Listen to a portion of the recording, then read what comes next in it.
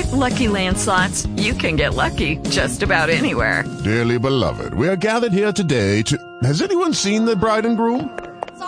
Sorry, we're here. We were getting lucky in the limo and we lost track of time. No, Lucky Land Casino, with cash prizes that add up quicker than a guest registry.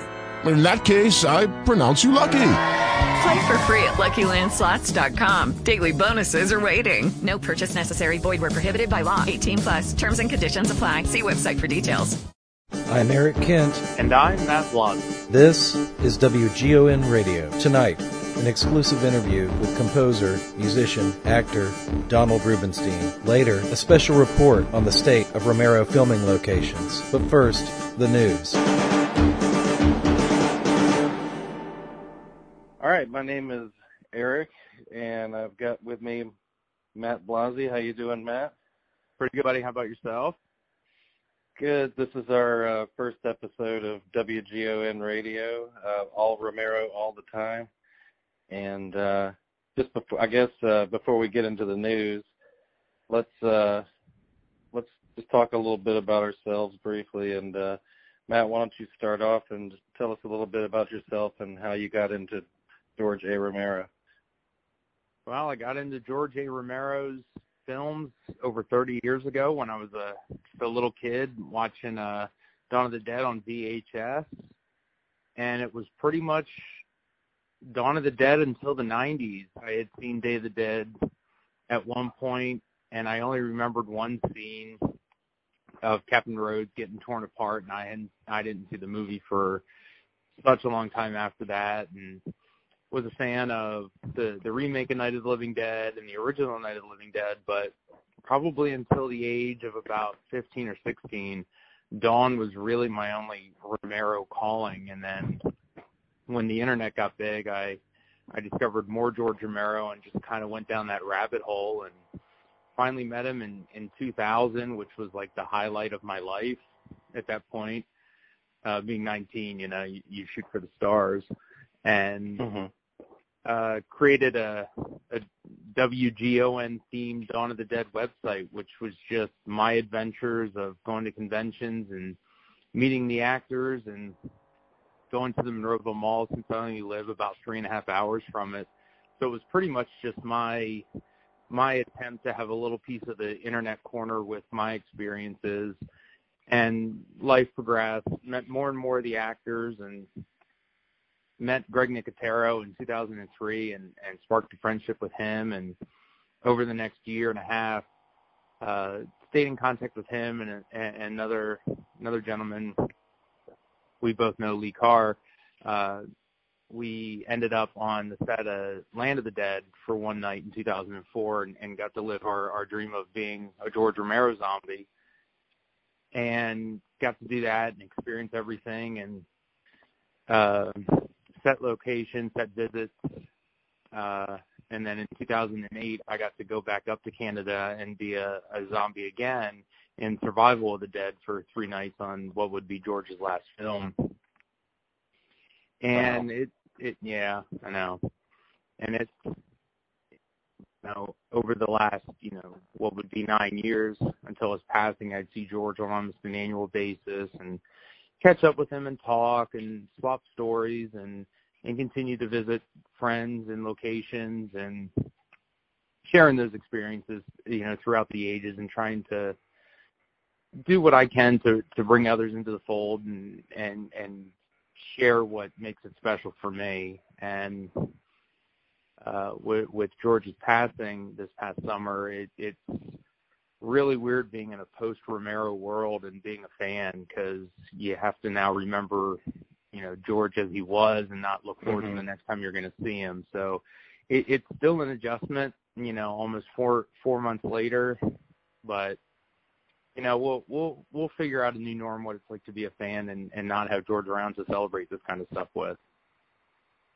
Yeah, it's funny you mentioned his passing, and that's actually inspiration for this show. Is really just I have another podcast that I run with a good friend of mine, Jay Scott, who's also a Romero freak, and that podcast is more, we covered a lot of Romero films. We did, probably 36 episodes about Romero or something Romero related. And kind of, you know, there was not really an excuse to talk about George as much anymore with the podcast. And with his passing, I've just found myself really wanting to talk about him, and just the idea of something that was just all Romero all the time. It just kind of sprang up out of that idea. And I started off more as a slasher, just general horror fan coming up as a kid. Eventually ran into the Friday the 13th films, checked out Tom Savini's Scream greats, and Savini was no doubt my gateway to the Romero world from there.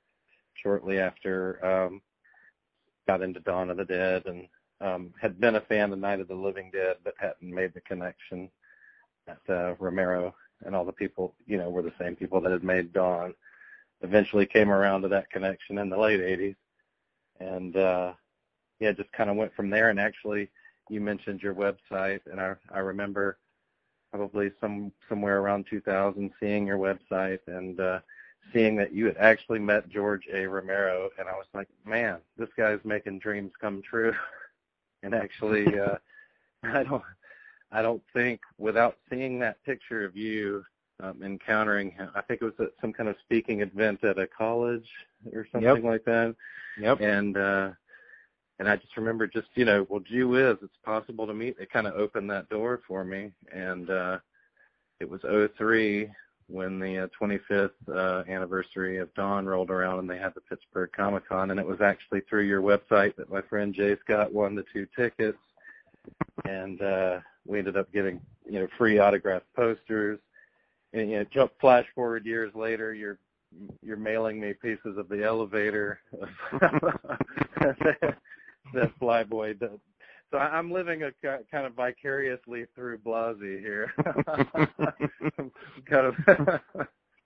Well, and that's I think that was what ended up being the purpose of the website and everything that I did. It was to share my experiences and to show people that you can do it. Mm-hmm. You know, because there were so many times people would say, "Oh, I would just love to go and do this," and I'm like, "Just go do it." There's no time like the present.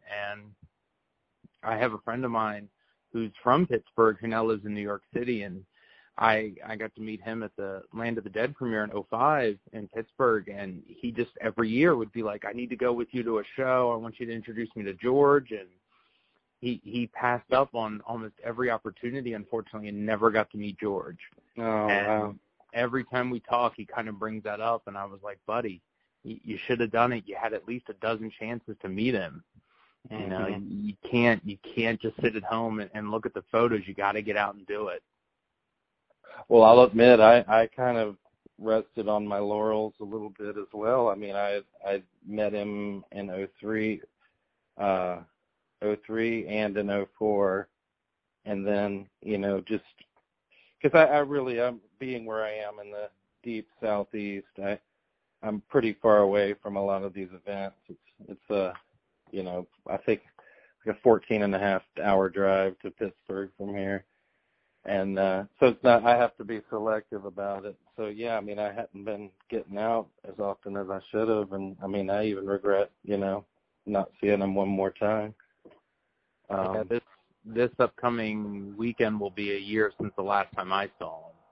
Wow. And that's, as weird as that's going to sound, that's going to be a hard time because that was the premiere of the 4K restoration of Night, and that was at MoMA in New York. And I was standing there and talking with Lori Cardell and a couple other people, and George and his wife came over to me and gave me a hug, and we chit-chatted, and his wife had asked if my son was there, and I said, yeah, he's down there. And Suze grabbed George and walked him down the aisle right over to my son and, like, gave him this, like, big hug. And my son, who was 8 at the time, to me, that was, like, the moment it really stopped being about me and really seeing it experienced through his eyes. Mm-hmm. So with that being one of my last memories of George, I'm glad I have that, because that's what made me want to keep doing it, was to keep seeing people meet George for the first time or finally get to say something to him or see something with George there that really encapsulates my experience with him. Well, you mentioned the 4K Museum of Modern Art restoration that's now circulating in select theaters, and I hear it's rumored to have a Criterion Blu-ray coming up. I don't know how official that is, but you've seen it. What can you report back? It's visually the best I think you'll ever see this film. You know, with 4K being the new standard that movies are going to for restoration, it's really bringing to life, you know, lots of film. And as beautiful as the movie sounds, it sounded good. I was hearing stuff in that movie that I had never heard before, and I don't know how much audio remixing and fixing they did, but there was something about seeing it but then also hearing it. And I don't know if that was just my audio-visual sensories working together with the movie, but I took away more from the audio from that than I did the actual visuals of the film. Wow. That's exciting news as well. That's I'm a bit of an audio junkie, so that's great. And I had just read, and I think it was an article that someone had posted about George talking about making Night. And this was a very old interview that I think just surfaced, and he was talking about how it was on Variety from 1972. I've seen that pop up. Yeah, and George had said all the audio was on set, like they didn't do any Foley, and I'm just wondering, wow, how, you know, buried were some of these sounds in the film that they finally got to bring to life that no one's ever heard before. Little creaks and just these little details I picked up on a film I've seen hundreds of times. Mm-hmm. And that to me was what I enjoyed most of that restoration. And if you get a chance to see it, go do it. Yeah, I'm trying. The closest to me is, again, I'm in the armpit of the United States. The closest to me is Atlanta, which is 5 hours away. I just don't know if I'm going to do the 10-hour roundy. But I'd love to see it. I'm hoping to get a chance. Do you know if there's any legitimacy to this Criterion business? I keep hearing Criterion throw around more loosely than I have in the last couple of years. Mm-hmm. And I want to say yes, but, you know, I'm just going on a lot of, I don't want to say hearsay, but a lot of people are talking about it. And I don't know if Janus Films, which is the distributor, I think they own Criterion. Oh, really? Okay. I'm trying to. Somehow, I think they're connected, and this very much could be me putting multiple conversations together. Mm-hmm. But it might not be. Janus might be a separate company. So, you know, any listeners out there, please, by the time this airs, if I'm wrong, please correct me. I don't want to be the source of a wrong rumor. Yeah. No, but and I can't exactly, you know, pinpoint where I've heard the Criterion stuff, but I've seen it a few times now. Okay, I just read they have a close relationship with the Criterion Collection. Okay. So I wonder if Janus secures films for them, mm-hmm. and Criterion does the physical release. So that could be that relationship that I keep putting two and two together with. Great. I'm looking forward to it. It's about time. I mean, we've been doing Blu-ray for about a decade, roughly now. It's about time we get an official Night Blu-ray on the market, at least stateside. Yeah, that whole film with its copyright status and everything, it's so muddy with everything. You know, this is considered the first official Night of the Living Dead release, mm-hmm. you know, proper of the film, and I don't know the legalities or the logistics on how they created this copyright, and there's a lot of other Night historians that are so better versed than me. Mm-hmm. You know, Jim Ciernella is, you know, the go-to guy for this stuff, and he can speak a lot better at that than I can. I just go on what I read, and I just know that this is, you know, the film that should have been released 49 years ago. Let's put it that way. Right. Great. I can't wait to see it. It sounds amazing. Did you happen to catch the Pittsburgh episode of Anthony Bourdain's show? No, I have not. Did you see it? Yeah, I DVR'd it. It's actually worthwhile because he does a 2-segment profile on Braddock and actually has a segment with featuring Tony Bubba. So it's definitely worth checking out. It's probably online or on demand or something like that. Yeah, I'll come across it at some point, I'm sure of it, because I do want to see it. I especially want to see it because of Tony, because I like the stuff that Tony does, and he's a hell of a nice guy, and I think that was more the reason I wanted to watch it rather than him just being in Pittsburgh. Definitely. It was the Bubba was, made me watch it that night. But, I probably just would have watched it eventually if it were only Pittsburgh. But, I definitely recommend it. See if you can track it down and maybe talk about it next time. Speaking of Tony Bubba, I don't know if you've checked out his website recently, but he has actually put a lot of his films on DVD and is selling them personally from his website. They're a little bit pricey, but they've otherwise never been available except for public screening with, I believe, like a screening that he would travel with. So I don't know. I think you can get several of them in a pack for around $100. I've been thinking about checking it out because I don't know how you'd see it otherwise. Maybe somebody wants to go halvesies with me out there, but it was a great, good episode of Bourdain. It's not a show I normally watch, but it was definitely entertaining. Check out the Berg. I'm excited about the upcoming box set, the Romero box set, Between Night and Dawn, coming from Arrow. Yeah, it should have been out by now, but they delayed it for like 3 weeks. Yeah, they did, and I just got a notification. I think it's supposed to ship on November 14th. But have you pre-ordered that, or you holding off? No, I pre-ordered it. I love the Crazies, but I was really the one film that I wanted to see most of that is Season of the Witch. Mm-hmm. Of those 3, it's probably the film I will watch the most. I just rewatched There's Always Vanilla, and it's not a bad film, but to me it's like the 70s just threw up on a George Romero film, which is kind of how I describe it to people. It is like the most 70s movie George could have made. And I know a lot of our friends and colleagues hold that film in kind of a high regard, and rightfully so. I mean, it's not terrible, but it's definitely, his most lost film, because it's the one film of his that really sticks out in terms of relating to his other work. Right. Being as it is a pure non-horror film.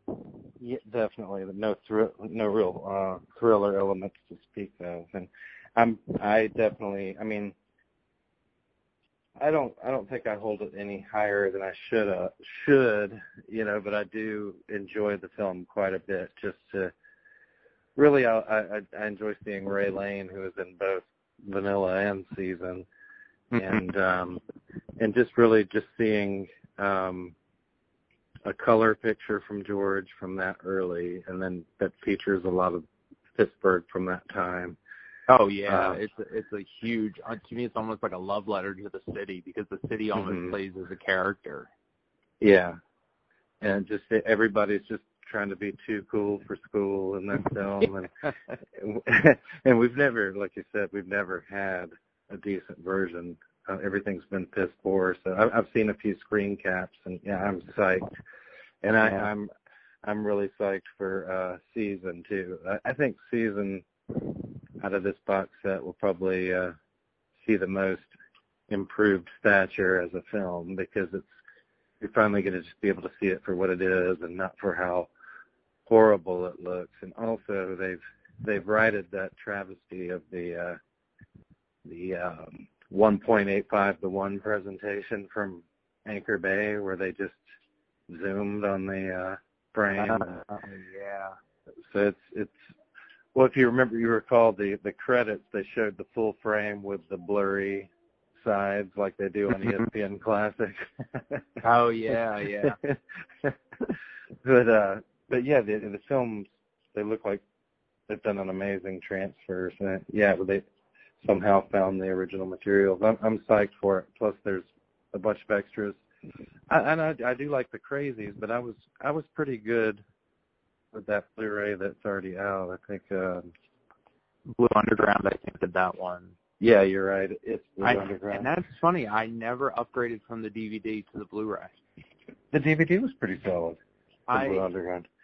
And I don't know if they were shot on 35 or 16. I don't always get into the technical parts of it, but I mean, you can only make a film shot on not the best stock look so good. Mm-hmm.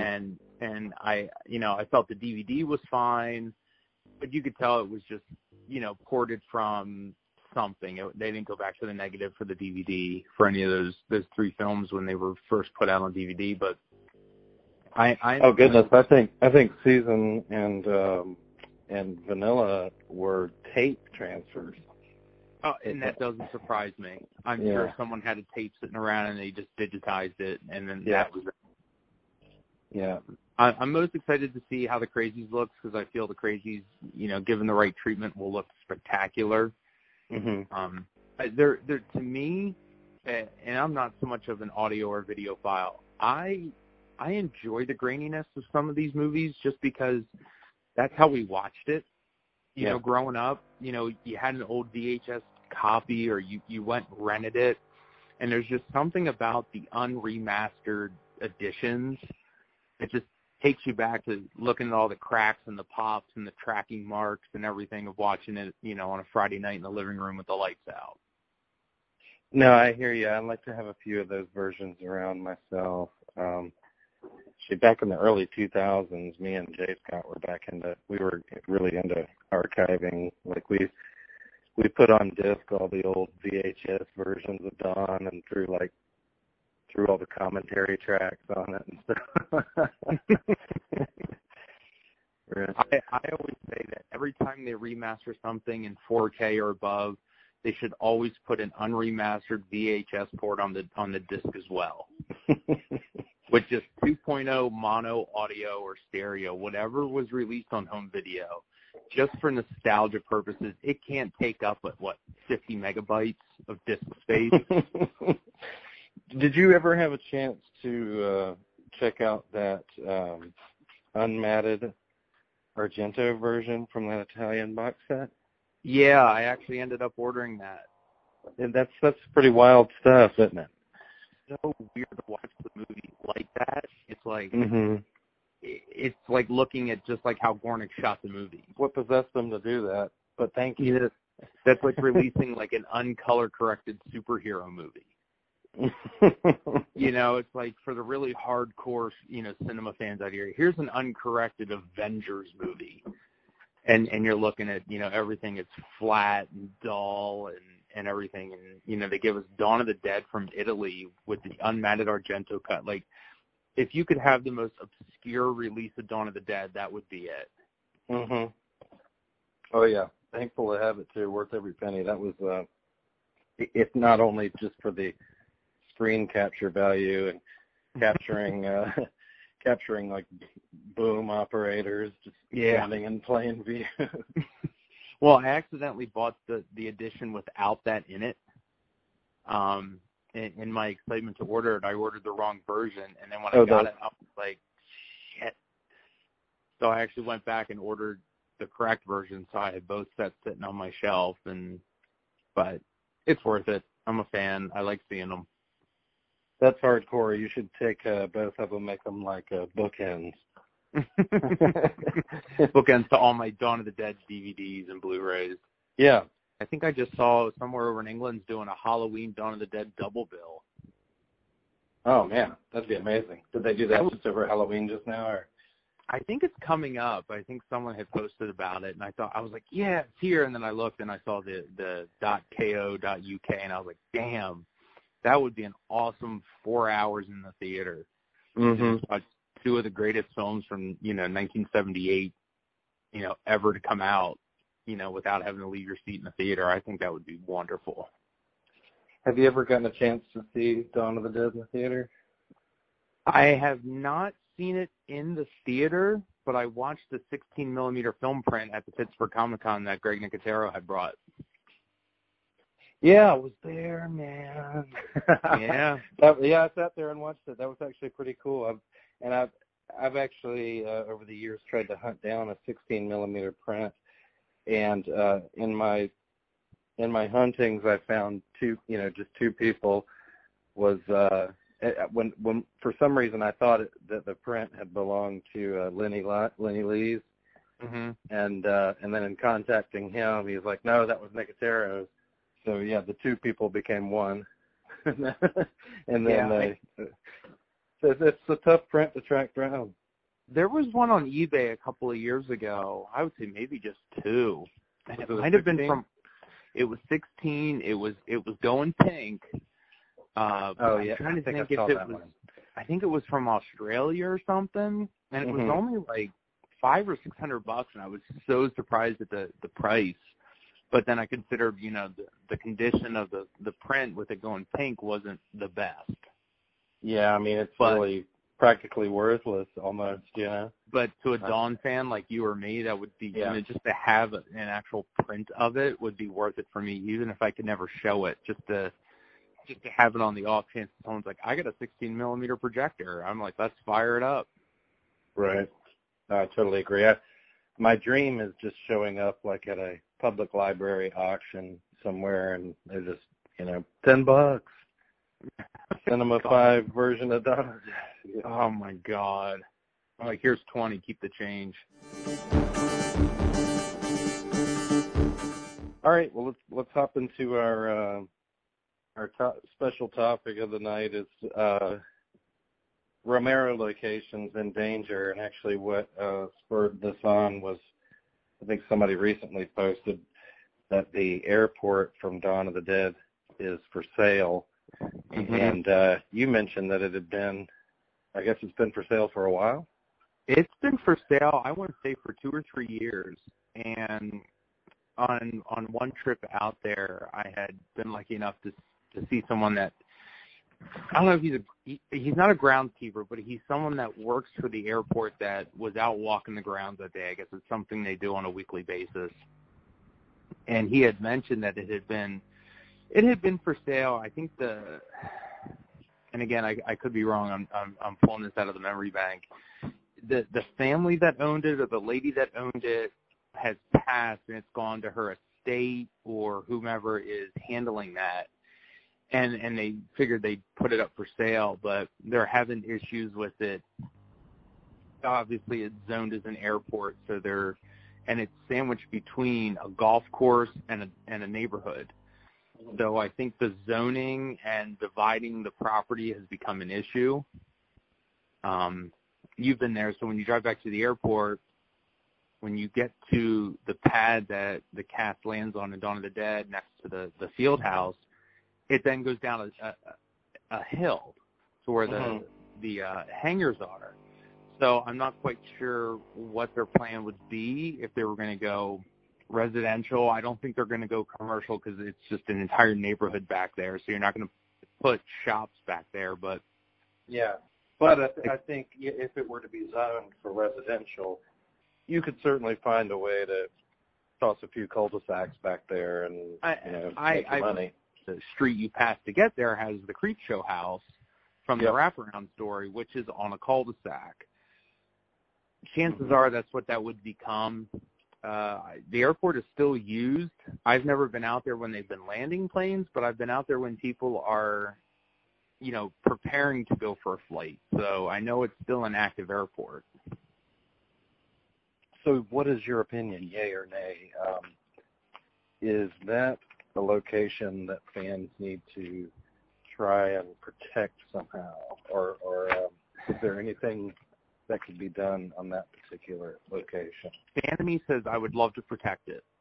It's a easily accessible, fan-friendly location to attend, but the realist in me is like, how would we do it? Right. You'd have to amass a few very well-off stands to purchase the location, but then you've got maintenance, you've got taxes, it has to be income producing. So what about narrowing it down to just simply the airport house and the land that it's sitting on? Maybe just try to preserve that for, I don't know, $75,000 or something. Do you think that would be even worthwhile?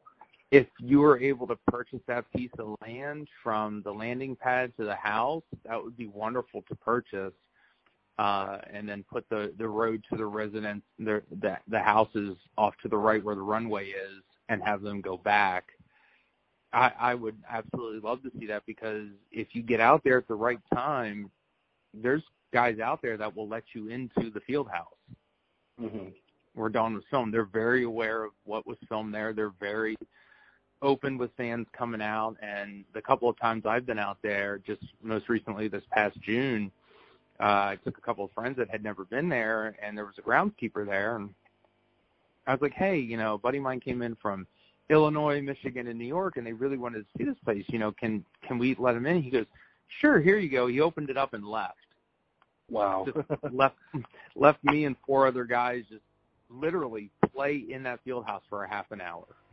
It's a location that is, so fan friendly that, people they bypass it. They don't know how close it is to the mall, and they just never get there. Yeah, to me, if you go to Monroeville, that's the holy trinity of locations. Obviously the mall, then you have the airport, and then the redneck area just off the airport. Yeah, and the Creep Show house. I mean, you got 4 iconic and easily recognizable Romero locations within a 5-minute drive of each other. Yes, you absolutely, you must hit the Creep Show house. You're right there. But yeah, maybe that's an idea. I don't know if we'll have to see as it gets closer to sale, if anybody sparks any outrage. I don't know. It'd have to get. I personally don't know if I'm outraged. I think it's a long shot to even try something. I don't know. It's worth asking, I suppose. But we need to get in front of these things, kind of like the bridge from a couple of years ago. We gotta let's think ahead on some of these, and maybe we can avoid more scenarios like that. But yeah, I doubt it's likely we could do anything with the airport. On the same token, I wanted to discuss some locations that are no longer there. Friend of the show, Lee Carr, was taking Jay Scott and I to see the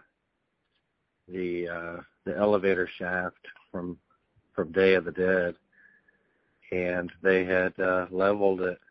When we got there, we found it leveled. It was a subdivision, so we never got to check it out. But I know you got to go there.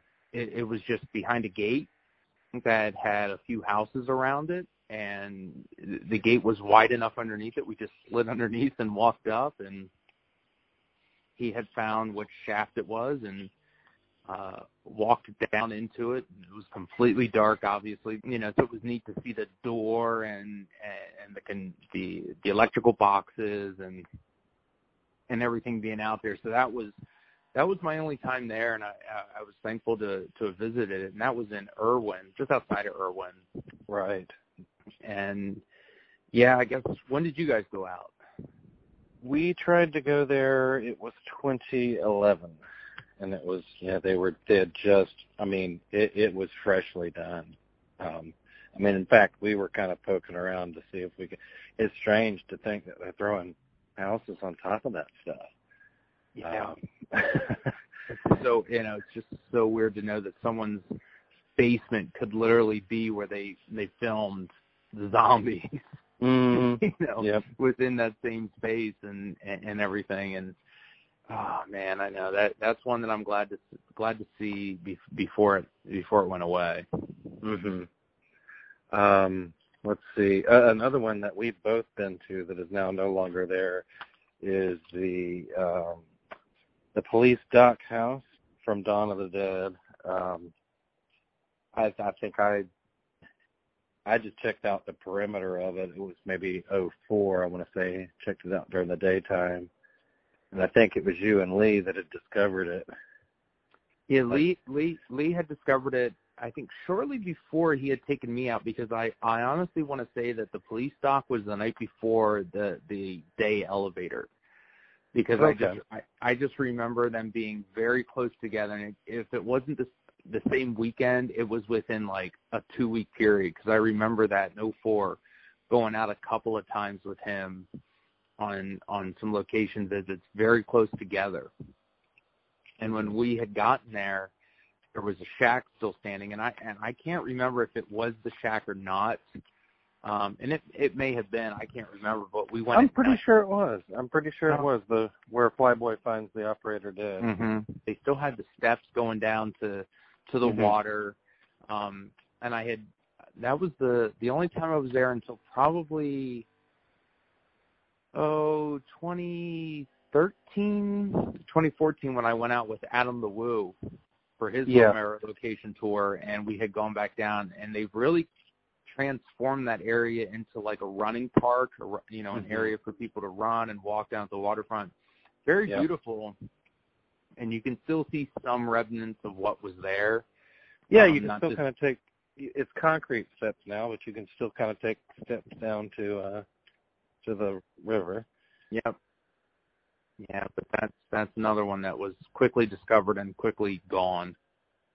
Obviously, the J.C. Penney's demolition from a few years ago that you've documented very well.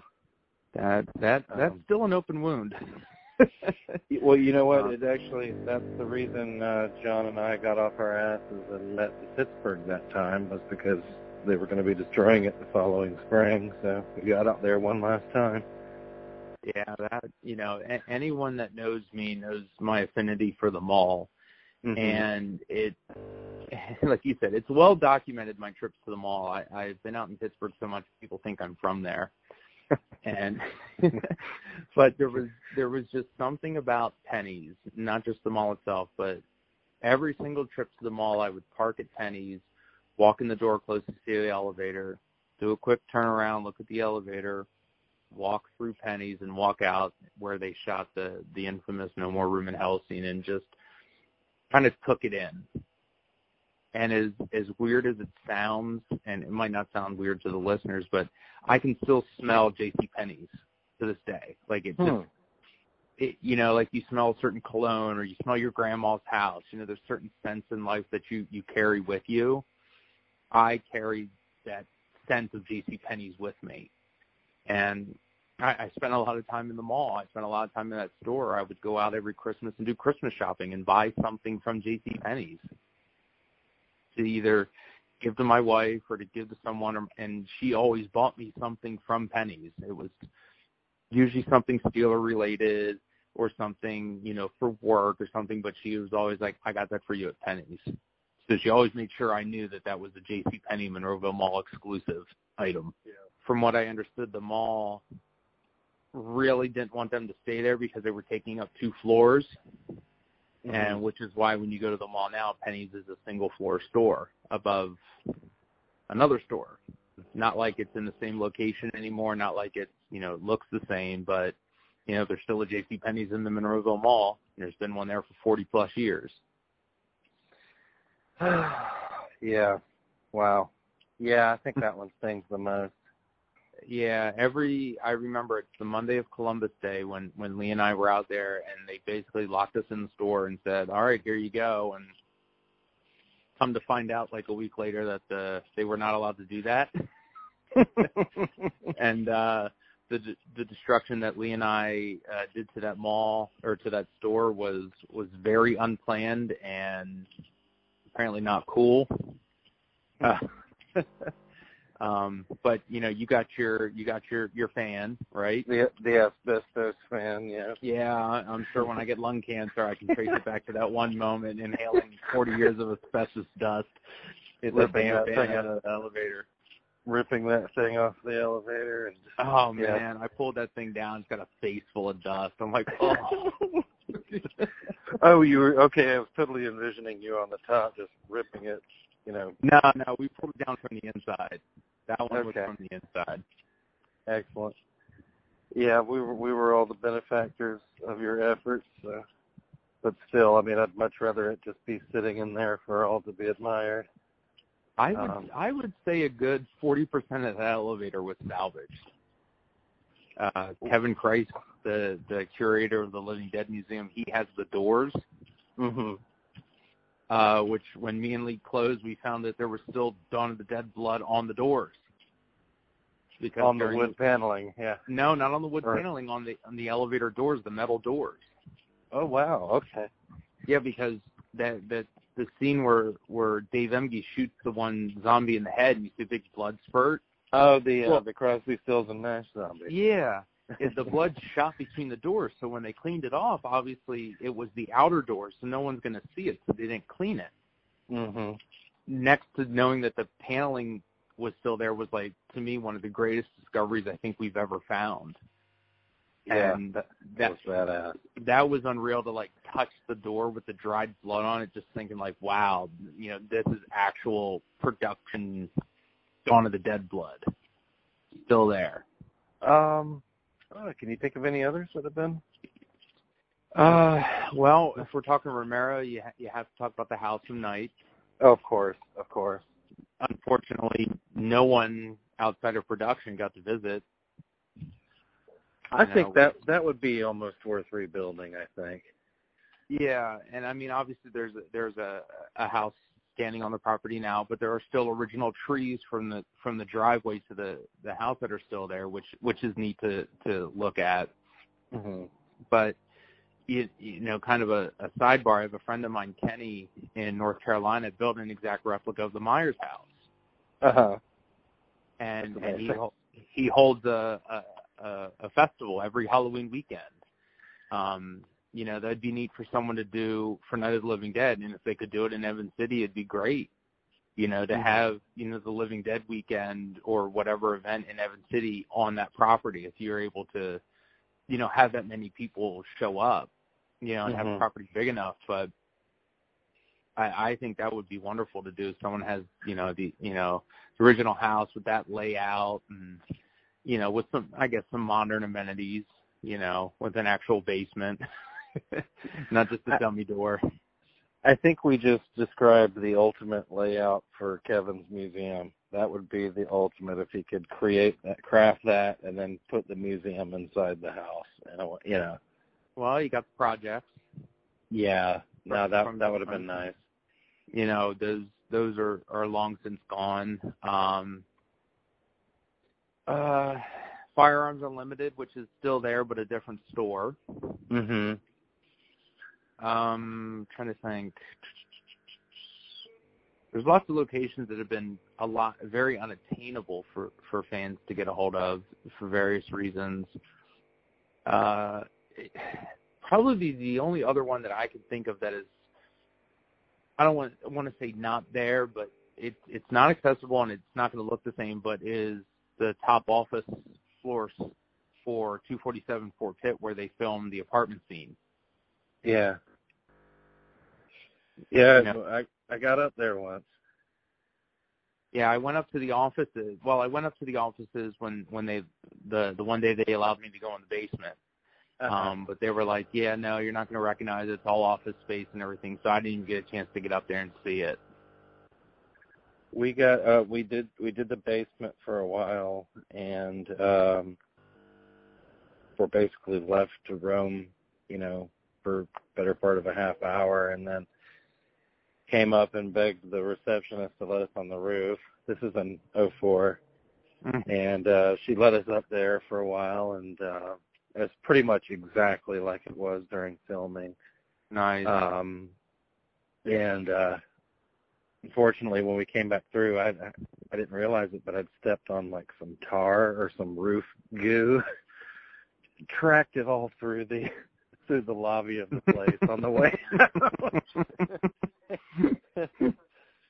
Well, I've gone back in recent year. I took the family there in 2013, and the receptionist let us into the basement, but only for a couple seconds, just a couple pictures, get the hell out of here, and we were stretching it, even asking for that. Yeah. Well, and that just made me think of another Dawn location that's still around but definitely looks different is the television studio. Oh yeah, with the way they condensed the main studio and kind of just the whole building is really altered. Very little looks the same. Yeah, that was another 2004 trip that Lee and I had taken. We got about a half an hour tour and got to go into the main newsroom and kind of goof around for a couple of minutes and just kind of walk around and to a George Romero fan sometimes it's just nice to be there, even just to breathe the air. Mm-hmm. Yeah, I know. I get that a lot when people talk to me about the mall. They're like, it doesn't even look the same. I'm like, put on your Dawn of the Dead glasses and walk through the movie with that filter. Yeah, especially that back corner, the loading dock corner. That's still pretty close to the way it looked during filming, if not identical. Oh, I'm sure it's fine. I would say it's pretty close to identical. The brickwork's the same. The doors pretty much the same design and layout. I doubt the much hill. of that has changed. Yeah. Well, and that was the other thing too is was that establishing shot when the helicopter's flying over the mall and you see a set of stairs, you see light poles. I could never find that. And there's two locations at the back of the mall that have concrete stairs and railings. Couldn't find it, could find it. And we were out there late one night, and Chris Stavrakis had come out and was walking around, and we were like, Chris, where is this at? And he goes, oh, it's right here. And it's right outside the loading docks, right on the corner of the mall, at the edge of the loading docks, right where the overhang is, there's a raised stone wall, and it's stepped up 2 or 3 levels with trees on it. That's where that was. Huh. So they had torn it out sometime, I'd say probably in the 80s or 90s, because it's never been there in all my years of going, and I first went in 99. And he goes, oh, no, it was right here. You can kind of see on the wall where they used to have, concrete adjoining to the wall that had been pulled off. And the stone walls that they had built looked slightly different than the rest of them. And you could see it was right there. And we took our phone out and had the movie on our phones, and we're looking at it. Yep, it's right there. So you can see that in that first helicopter shot when they first see the mall. They start doing those different establishing shots, and it's the first time you see the helicopter, like from the ground up. See the helicopter come over. Okay. And that's it was back there right next to the loading docks. And I haven't gone back to the movie and watched the end of the film when the bikers are out there to look at it in the background, but I'm certain it's there. But Chris is as much of a Dawn expert as anyone else that we know, and it's definitely where they were. And I guess they had just taken them out because whatever reason, they just wanted to add more trees. Interesting. We focus on a lot of the stuff in Pittsburgh. Mm-hmm. And, we tend to forget that George made 4 films in Canada. That's right. We're... A lot of that stuff, is some of that stuff in danger, or is it... Well, I spent a lot of time in Canada this summer after George's passing. And one of the things I had finally decided to do was visit sets from Bruiser. And, next to probably the 3 films in that George box set that's coming out, Bruiser is a grossly underseen film of George's for various reasons. But I had always wanted to visit some of them. I'm like, I need to see where this movie was filmed. And so I had finally, tracked down a bunch of locations. I had spent probably a good couple of weeks in June and July watching the movie, listening to the audio commentary, and finally discovering pretty much all of the locations that were used. I had visited the mansion that was used for Peter Stormare's character. Now, that's in a gated community. I couldn't get up past the driveway, but I screen matched a shot from the movie with an interior shot of the house that also doubled in another movie, Kick-Ass 2. So I didn't get to go in, but I got to see it from the outside. Decorate, it's a $9 million mansion, which has obviously been renovated a lot in 18 years. The big one for me was finding the house that the character Henry Creedlow, Jason Fleming's character, lives in, which in the film was under construction. Literally under construction, the house was being built. But there was no identifying marks on the property, no address labels, no nothing, and there was nothing around it. So I had gone up to a screening of Survival in early August, and the director of photography, Adam Swicka, was there, and he had done Bruiser. So I had asked him, I said, hey, look, this is what I'm looking for. Do you remember anywhere near, can you give me a neighborhood? And he's like, oh, I think it was filmed somewhere between Route 50 and Route 7. I said, perfect, that's what I need. So I went home and I started Google Earthing all the neighborhoods in that area, like street view, overview, everything, looking for it.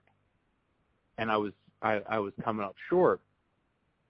About a week later, I came in contact with a gentleman who had George's director's chair from Bruiser. And he had production documents. And I contacted him and his niece, and I was like, look, I want to buy this. I'll come up and pick it up, and they give me another reason to go to Canada. But do you have, what documents do you have? And he goes, oh, he's like, well, I have this. And he shows me, okay, let me back up. The hot tub scene in Bruiser was shot at his house. I was like, well, do you have anything, that you can show me so that when I get up there, I can potentially find this house? He goes, oh, I don't know. And I had sent him a picture of the house. I was like, do you recognize it? He goes, no. So he found an envelope that had insurance documents, but it also had a day one call sheet because his house was used on day one. Mm-hmm. And on the back of the call sheet was the address to the house that Jason Fleming's character was living in. So to me, that was my holy grail sitting right there. And it was probably a mile from where his house was on the other side of the neighborhood. And when I went to Google Earth and looked, they had added a second story to the house about 5 years ago. Wow. And that's a huge house as it sits. And they had added a gate to it as well, a retaining wall and a gate. But when I Google Earth it and I'm pulling up the movie, I have the movie on my TV and I'm on my laptop and I'm looking, I'm like, that's it. So I got to go and visit and actually talk to the owner, and he goes, well, it's completely different inside. He goes, it was remodeled, but he let me walk around the outside and take all the photos I wanted for like 20 minutes. That's awesome. Yeah, I had found the tennis club that they shot in. That was under construction as well when I had gone up in July, so I couldn't get in. I'm just trying to think of other locations. One that will probably be disappearing soon is the opening project scene from Diary. No kidding. It's right on the edge of an up-and-coming district in eastern Toronto. Mm-hmm. And there's probably 7 or 8 of those buildings left. But right across the street from it is a brand new, park, recreation area. They're really revitalizing the neighborhood. And these are older buildings. They had already torn down 3 or 4 of them because you could see the rubble and where they used to be. Mm-hmm. And I was pretty convinced until that point that it had been gone because I couldn't match it right. But I wasn't looking at the one building right. Kind of like turned my head and changed my angle and I found it. But I I will be safe to say in the next year or two that location will probably be gone. Man, yeah, I've been meaning to get up there and do those Canada locations. Need to put a priority on that. Yeah, there's a lot of his stuff in Canada was exteriors or stages. You know, there's, you know, Brookfield Place, which doubled as Fiddler's Green, where Lee and I shot. There's the mansion from Diary is actually like a wedding venue.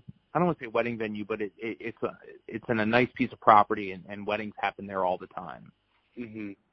The Cherry Street Bridge is where Greg Nicotero filmed his Bridgekeeper zombie scene. Yeah. That still looks exactly the same. The farm that I filmed at for Survival still looks exactly the same. I stopped by there, and that's the first time I had been up there in 9 years. Looked exactly the same. Like, nothing has changed. Okay. Bruiser, the climactic scene with the party in the old factory district, that has since been revitalized and changed. Like, the buildings are still there, but they're all shops and malls and all sorts of other stuff. So that you can't really get to either. Mm-hmm. But I'm trying to think of any other. There's a couple locations from Diary and Survival and Land that I haven't gotten to that are more Western Ontario, which I'd have to hit on the way to or from Toronto, and they're kind of out of the way. Have you ever found the location where the militia was? The militia that they encounter in Diary? No, I don't know what town that was in. Diary, they shot Toronto. I think they shot that in kind of the suburbs. It could be Hamilton, Brampton, Mississauga area. So, I mean, I probably could find a general area, but I don't even know the town name. I'm going to have to go back and watch the movie and see if I can see, like, a street name or something and kind of play around on Google Earth, which is what I got really adept to this summer. Go ahead and let's get into the interview that we conducted with composer, musician, and actor Donald Rubinstein.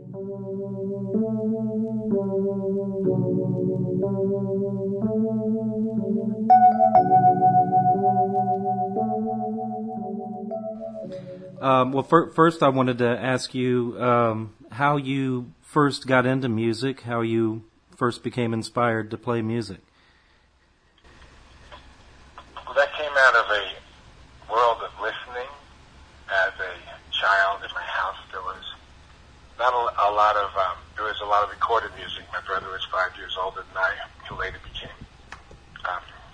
partners with George, and he had a widespread set of tastes, which included we shared a bedroom, and it ran the gamut in the 60s from folk to jazz, and then my parents would listen to classical. And music, I just always adored it along with reading. It was a primary inspiration for me. And I did play a little guitar as a kid, but I did not focus on music. I was focused on reading and sports, and went to school initially, after initially to study political science, but shortly thereafter to study poetry with Howard Nemeroff at Washington University. And I've told this story before, but the short of it is that I had so much. Music was always perhaps my greatest aspiration. Not aspiration exactly, but more so inspiration. And when I saw that some friends of mine had picked up the guitar in a short time, was sounding pretty good, I thought to myself, I'm going to pick up that guitar again, man, and see what's going on. And as soon as I just realized that I had a propensity for it, and it was just a burning desire, I switched my focus entirely onto music. 2 years later, I was in the conservatory, and I never looked back. So music just, comprised a great part of my just what I aspired to as a youth, and so embracing it just became wholehearted once I did. Was there any particular artists that inspired you early on? Yeah, I was inspired by a multitude of artists. It's sort of made up the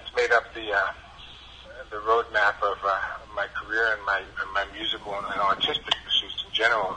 They were varied. I really loved, like I remember in one of George's movies, I played this tune by Oscar Brown Jr. called "Signifying Monkey." So I had this Oscar Brown Jr. record my parents had that I really loved, and he sort of was a jazz singer,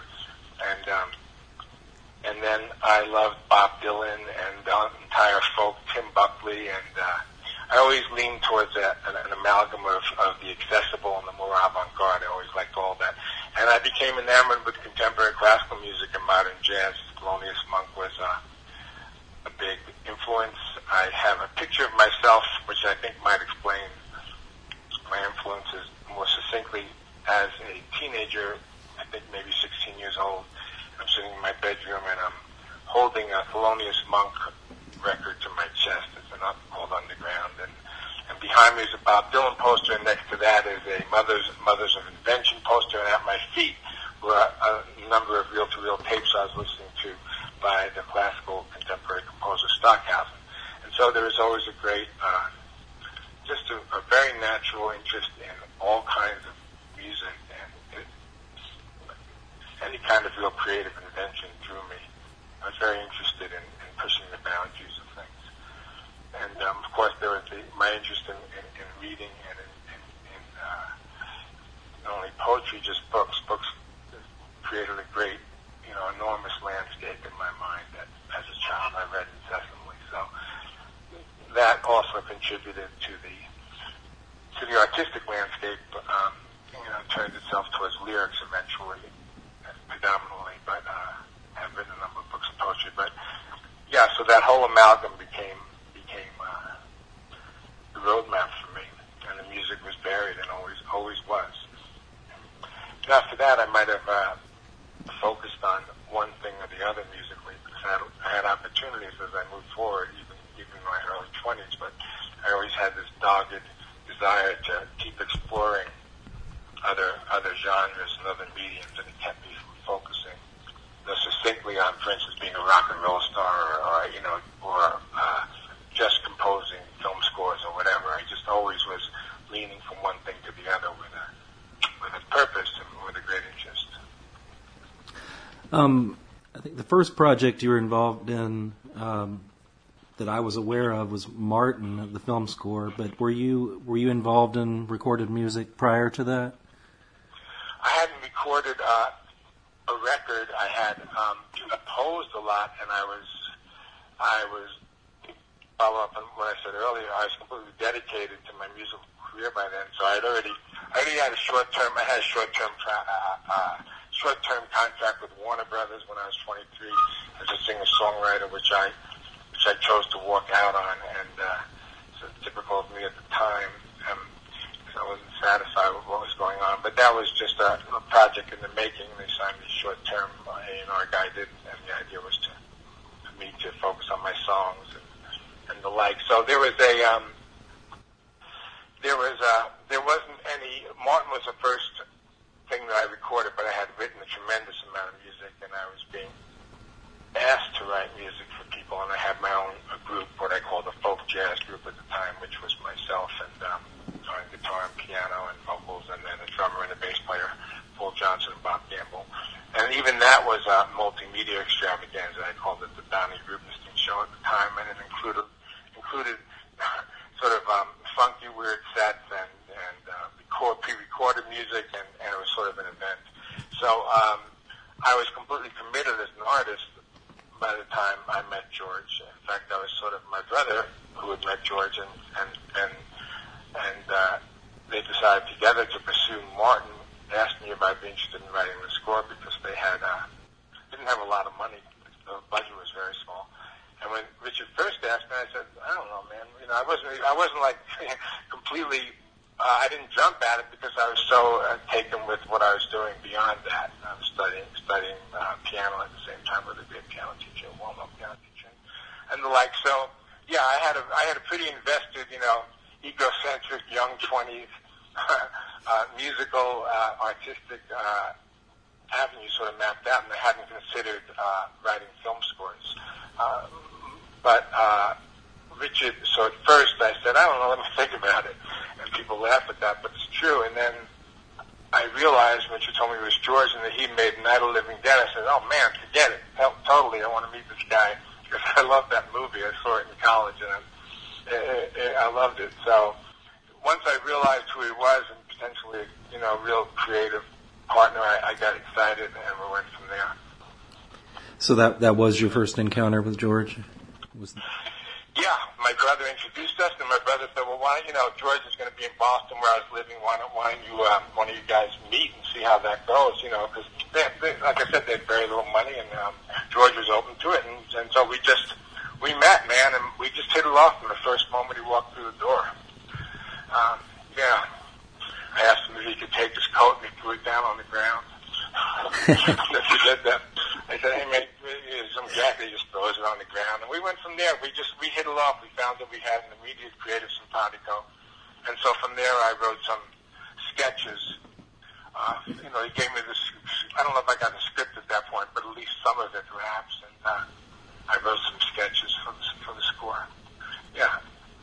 Okay, so you conceived of the score based on the written word and not, you didn't see any of the dailies or anything?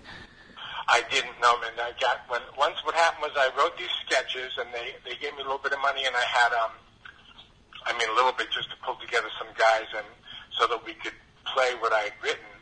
And I got together with some folks and we just made a rough recording of, 3 or 4 things that I had sketched out, entirely from the written word. I don't remember if at that point it was a full score or not, but eventually what I did write for that film was very much taken from the score. I did not see dailies. Subsequent to the film getting pretty much completed, I went back in places where we needed music. I then wrote to some specific scenes, and we did another sort of a short-term recording session to fill in the spaces. But it turned out that the sketches that I wrote, and I had no idea if they'd like them or not, I recorded them and got on the plane and flew to Pittsburgh to see George, and I went up to their office, and immediately those guys are great, George and Mike Gornick, and I forget who else was there. There are maybe four guys sitting around when I came in, and maybe one of the Goobers, I'm not sure. But they were excited and always immediately ready. They wanted to go right down to the basement where their recording setup was and listen to the sketches. So we went down there, and Mike queued them up on tape machine. I think I brought a reel-to-reel and tapes, and we listened. And I told the story before, but we listened, and there was like complete silence after it finished. No one said a word, for sort of a heavy silence. It was like a while, and I was sitting there and just waiting to see what happened. And all of a sudden, Mike Gornick, I believe, said, "Perfect." And then everyone kind of slapped me on the back. George slapped me on the back, and we all said, "Oh, cool! I'm glad to hear that, man." And so then, once we had that under our belt, and George knew it was his film that it was what he wanted. Then I went back and at some point received the entire script and proceeded to write most of the music and the thematic music from the script. I guess while I was shooting back in Pittsburgh, I was writing. I sort of holed up for a couple of months, and that's all I did. Yeah, it was pretty brutal at the time. I mean, that was fine, but it was just that's all I did was just focus on that. Yeah. It's kind of an odd question. Did you ever get to? Odd is good. Did you ever have a chance to see the original cut of Martin? I think it was supposedly in black and white, and it was a lot longer than the version. Oh yeah, because we lost a bunch of music along with that too. There's some cues that got somehow. I don't know if they were just. Yeah, I did see it. It was great. Yeah, absolutely great. That was some of the tragic moments of George's output. Yeah, as great as Martin ended up being and as much response as it's gotten, yeah, but it's kind of like a vague, for me it's a vague landscape in my brain because I don't know how many times I saw it, but I definitely saw it. And I remember going to Pittsburgh and seeing it and loving it. I loved the adventure of it, the boldness of it. It was, I forget how long it was. It was like 2.5 hours or something. I don't remember the cut I saw. I really don't remember, but it was fairly long. But it was totally cool. Yeah, it was great. You wouldn't happen to know where it is, do you? Yeah, man, I've had it here in my, no, I have no idea. Crazy, man. What did happen to that thing? I mean, it's like these car keys I lost about a month ago. I'm still like, no, they have to be here somewhere. I'm just about to give up on them, but, it's just like, where did they go? So, like that. I have no idea why anyone would. I just have no idea. Yeah, you must have it, I'm sure. Either you or maybe Marty Schiff has it there. Someone waiting for everyone to die and then is going to go, cash in on it. I have no idea. It's sitting in a box somewhere in someone's attic, I guarantee you. Oh yeah, absolutely. So isn't that true? That's probably the case, And who knows? I have no idea. What was the story about that? Were they sure it was a malicious stolen thing? That's what they used to say. That it was actually stolen, right? Wasn't that the deal? I think that's the word, but I can't get anything concrete on that. It's one of those things that have been lost to lore for the last 40 years. Like, no one can remember where this thing is, or what happened to it, or when it happened. And it's in that warehouse with the Ark from the end of Indiana Jones, I think. I hear you. Somewhere. Who knows? What did you get a chance to attend the Martin premiere, and how did the film hit you when you first saw it with the music? Oh man, I think I did. I remember it was playing. I don't remember, man. I was so fairly oblivious back then, and always working. I don't remember if I went to an actual premiere or not. I remember it was at the in the West Village. It was playing midnight. I remember going to see it there. Maybe that was a premiere of sorts, or maybe the premiere. I really don't remember. But the film itself, I was too deep into it. But I just went, too deep. I was so deep into it. I don't really know what I thought about it. I was interested in the themes and the ideas that George was, that the film put forth. But those were always of interest to me, and George would speak about those at times. And I think that I had a connection to that, like the violence and where's the violence coming from, and sometimes it would freak me out, to work on it, and with those scenes in there, and I would be like, oh man. And then I was pretty steeped in that whole psychology, of course, while I wrote it, because that's what you do. You just go way into it, So once it was over, I was kind of glad to move away from that at the time. But I always found of interest George's perception and his, sometimes his explanations about the film, in which he sort of would note that Martin was, the monster was us turned inside out, and he had us figured out. Well, we didn't really have a clue about him, and I think that was a rather profound statement. I'm paraphrasing, but the idea being that Martin represented violence that we carry inside ourselves, and which lurks and which, tends to control a lot of our lives, to different extents, of course. But whatever problematic, whether problems people have, and that were mirrored in him, and then it just was interesting that's how he thought of it, and that I like the idea that he had us figured out. Why we don't really, half of us don't know what we're doing, especially when you're young. You have no idea. You have to find what you're doing. You're propelled by a lot of things, and they may not be, the source may not be clear. So that was of interest moving forward with the film. But I admired the film. I liked it a lot. I thought the script was fantastic. I wouldn't have responded to it the way I did if not for that. It was just deep and dark, and I responded to it in a mercurial way, the same way I think George wrote it. From his subconscious, there's a certain amount of intellectual comprehension and but it really delved deeply and darkly into thematic material that I just wound myself up in, trying to be there and mirror, the expression that George had so incredibly rendered in the script. It was a really profound script. In fact, I don't think I've read a script. I read one script about 5 years ago. I thought, man, this is almost as good as Martin. But Martin really is probably the best script I've ever read. Well, it seems like, on paper, it seems like Dawn of the Dead comes pretty hot on the heels of Martin, but I believe there was maybe a 1.5, 2 year gap between filming. Did you, you released an album. Actually, Matt, did you want to ask a few questions about the Dawn album?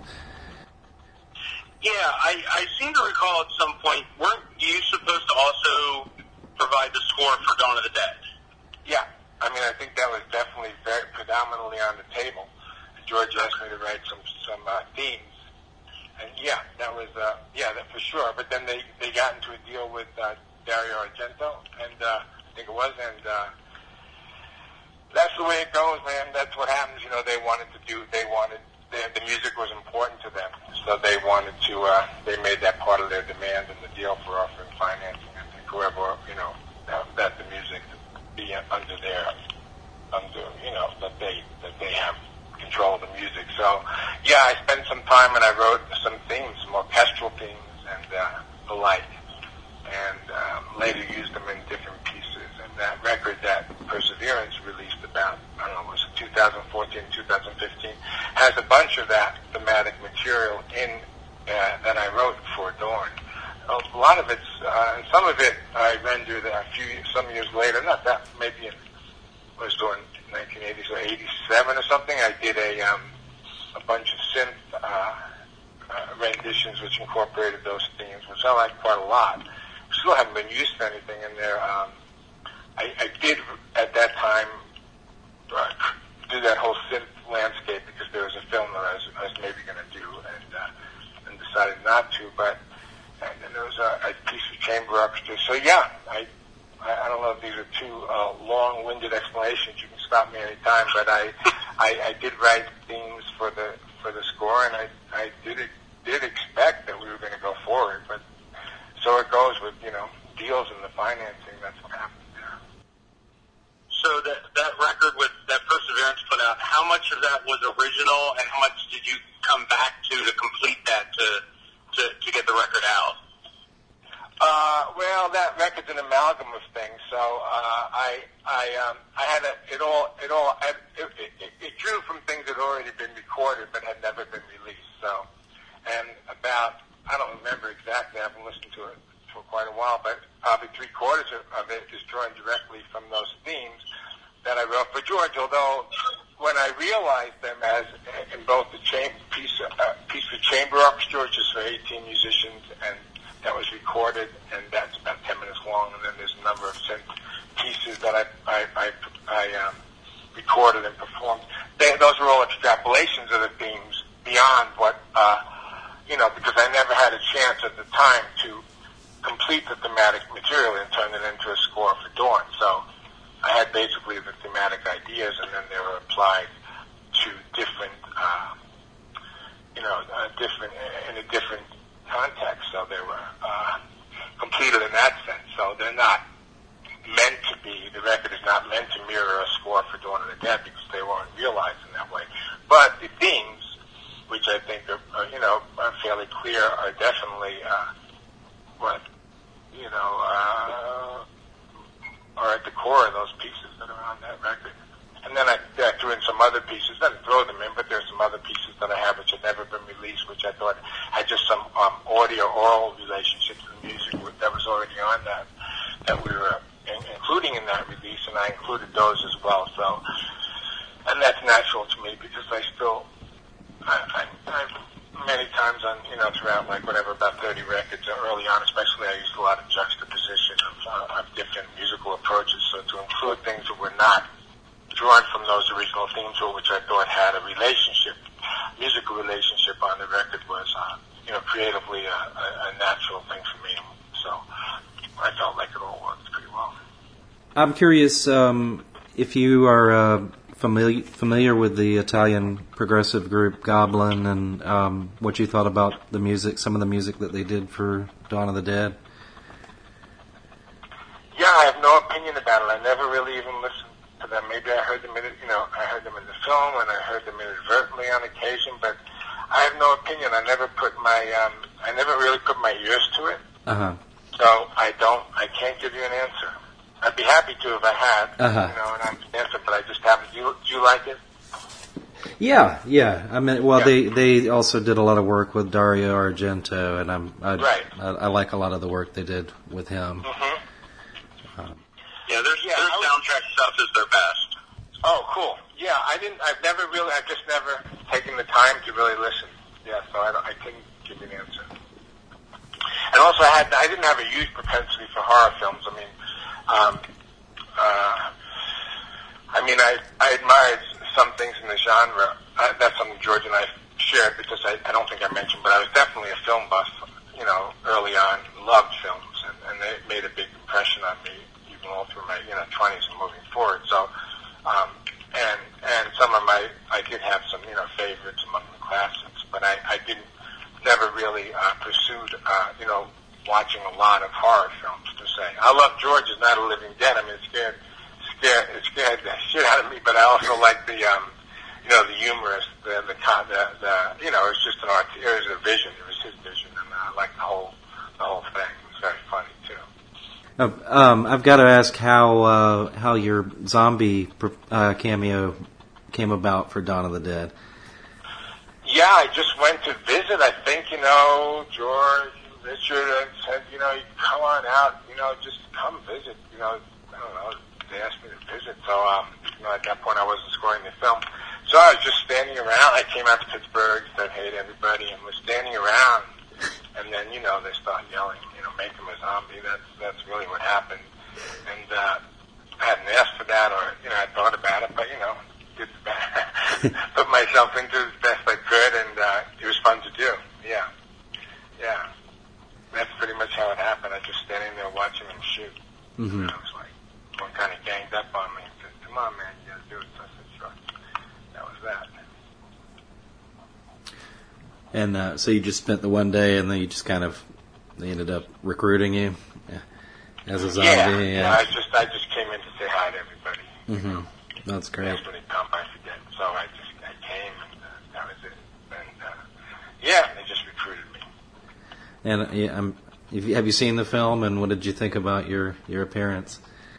Oh, I didn't have many thoughts about my appearance. I just I remember my arms reaching out. I was trying to do something when I do it. I tried to do a good job. And of course, I saw the film, and I wasn't too attached to my appearance one way or the other. I did notice that my face ended up on the cover of some comic book at some point, and George sent it to me, or Richard, I don't know. But then, I thought it was pretty cool. I mean, I thought it was cool. But it's not something I was, I've been unduly attached to since. So that's about, yeah. But I thought it was cool, and I enjoyed it. Yeah. They did a good job, I thought. I wanted to ask you about Knightriders, which you did the score to, which also had an acting role. How did that come about? Well, after Dawn, when Knightriders came up, and I read the script, I guess George sent it to me, I really related to that script. I mean, because I was involved, like I mentioned earlier on, I continued to have multiple interests. And I remember when I guess the short answer to that would be that originally George wanted to have Rick Wakeman do the score. The rock star singer, composer Rick Wakeman was his first choice for that score. It's just someone who he really liked, and he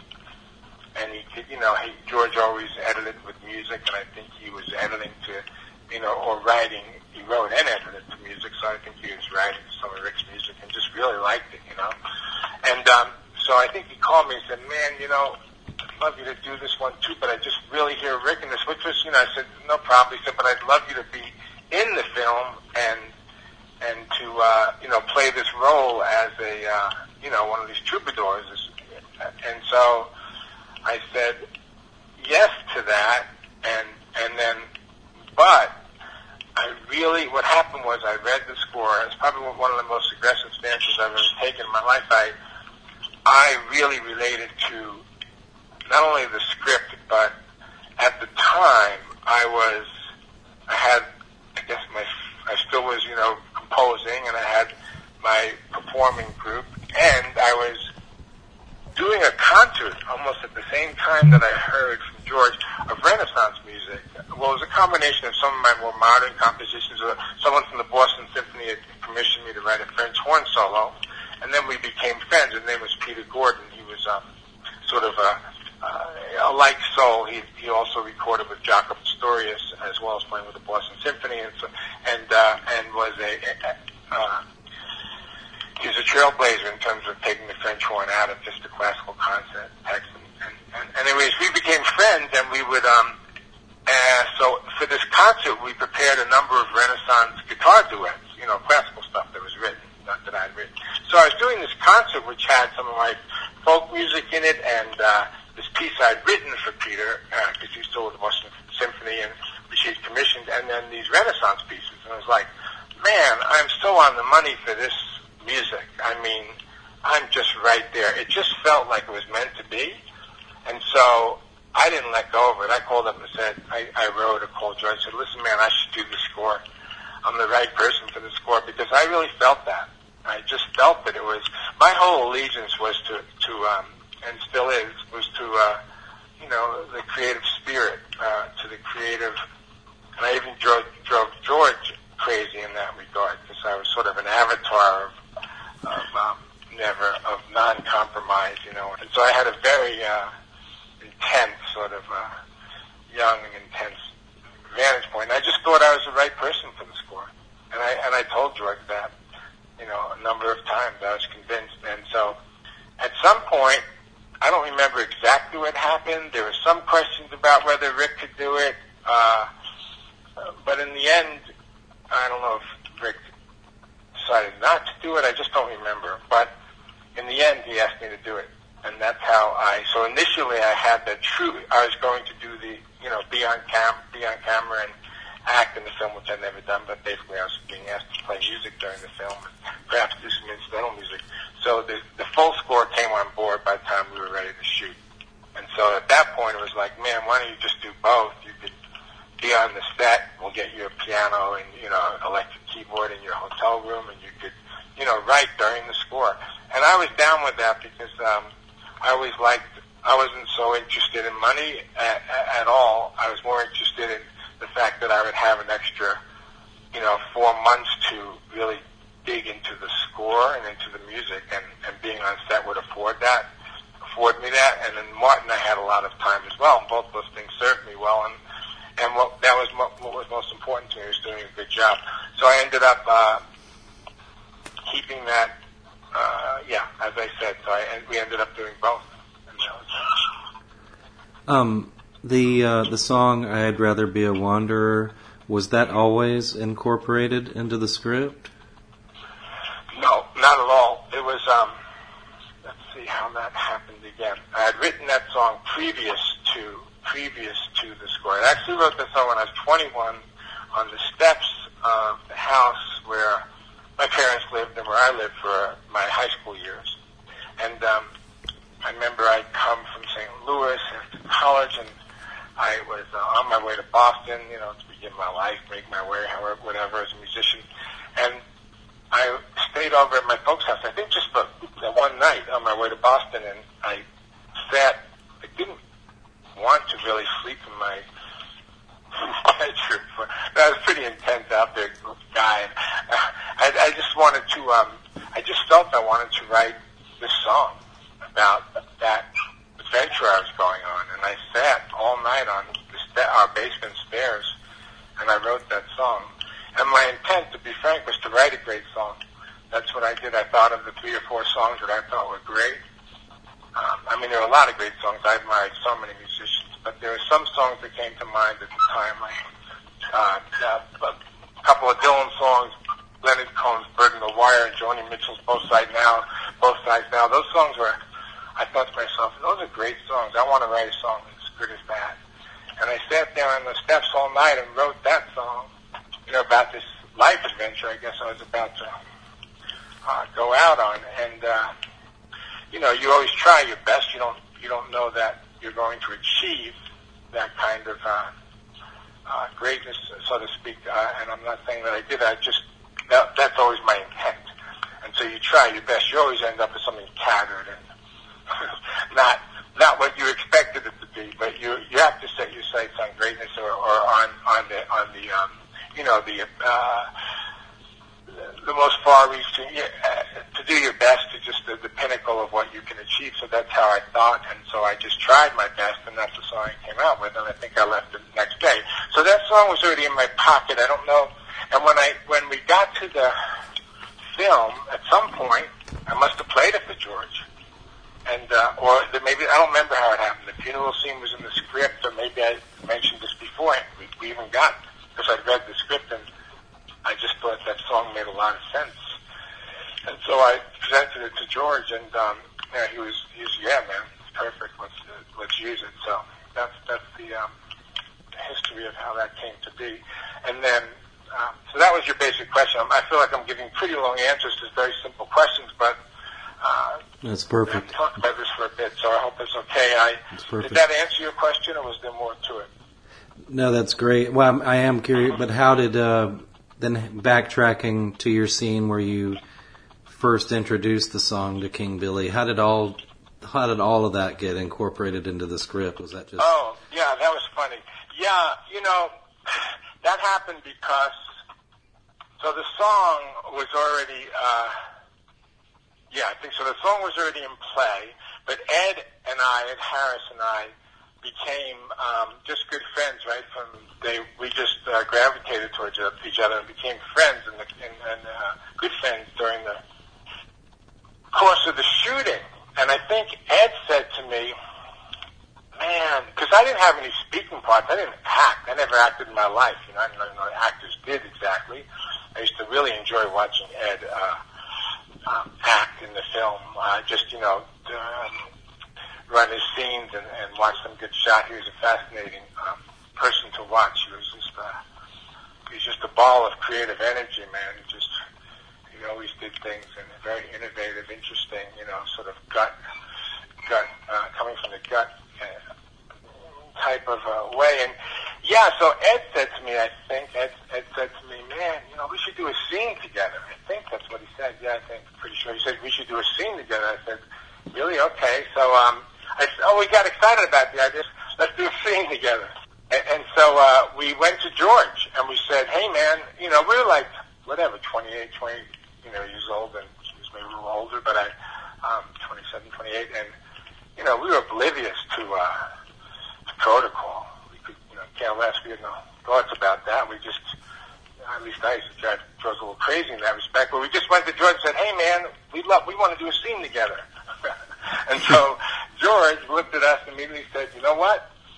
That's a good idea, because in fact, George had some, during the course of his shooting, even though he wrote great scripts, sometimes things of an improvisatory nature would present themselves, and the film would take little turns here and there that were unexpected and often welcome. That's how things work. And he said, man, I've got some information that we could use this scene for me to sort of tie a couple of things together. And so I think that night, maybe George and Ed stayed up writing the scene, and a couple of days thereafter, and then they showed it to me the next day or whenever. And at first I said, no, man, this is not good enough. So I was like, I set about to rewrite the whole thing, and then I realized I was being sort of an idiot, and that what they had written or George had written, I don't remember. I think George and Ed wrote it was exactly what it should be. So I said, oh yeah, that's cool. Let's do it. So we, that's how that came about, and then we shot it, and I had no idea what I was doing. I'd never acted before, so I just did my best to sort of emulate the process that I saw Ed involve himself in as an actor, which was so interesting. And and bold. So I tried to my best in my novice, my nascent state, do the best I could. So you didn't catch the acting bug? No, it took me a long time to really appreciate actors. It took me a while. I had no real interest in actors. I had great interest in film.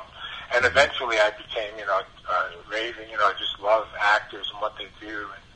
But at the time, no, man, music was pretty much my thing. I just didn't, it wasn't like a big ego thing for me at all. I had no interest in it particularly. I just was trying to do a good job. As a matter of fact, I know that because I think that I was fairly lost in my own world, my own creative, internal landscape at the time. And I remember that the first take we did, so I'd watch Ed, and Ed seemed to kind of wait for inspiration to move him when he would do his takes on whatever scene. He would, so you never quite knew what he was going to do. He was surprising to watch. That's why he was fun to watch, even on a film, as opposed to on stage when a lot of spontaneous things might happen.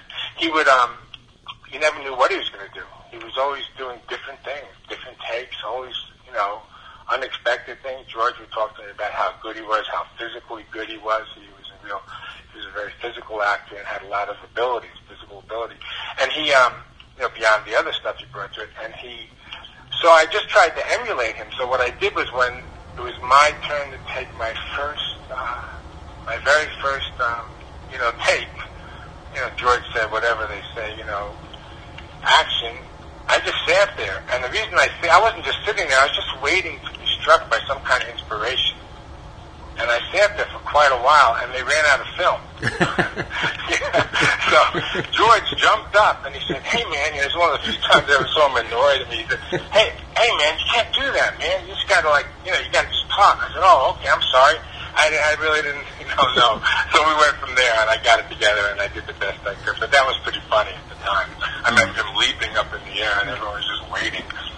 I was just waiting for something to, move me. So that's how that went. But yeah, I'm glad we did the film. I did the scene, and subsequent to that, Ed asked me to act in a couple other things. And when we became good friends, and I was visiting in L.A., him and his wife, and there were a couple of small things that he asked if I would act with him in. So I was, happy to do that, and I did. But no, I never got. Now I wouldn't mind doing, the acting thing. I mean, I became more and more comfortable over time, so that would be fun. But wasn't, struck by the bug at the time. I was happy to do those other little things with them. We had a good time.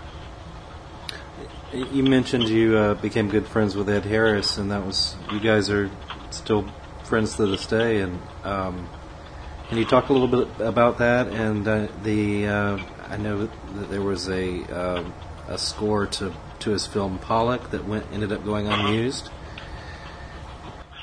Yeah, Ed and I were, we became very, very close friends. And, he's been one of the, just terrific. We just had a tremendous connection. And we had a great time, just being friends. I was sad and onward, through to this day. And so, I can see him in a couple of weeks, but him and his wife, but they, so all that was cool. And when Pollock came up, Ed said to me, I actually was doing Bruiser with George, and Ed said, "Man, I'd like you to do Pollock, And he thought I'd be perfect for it, and I thought I hadn't been lobbied for that or asked for that at all.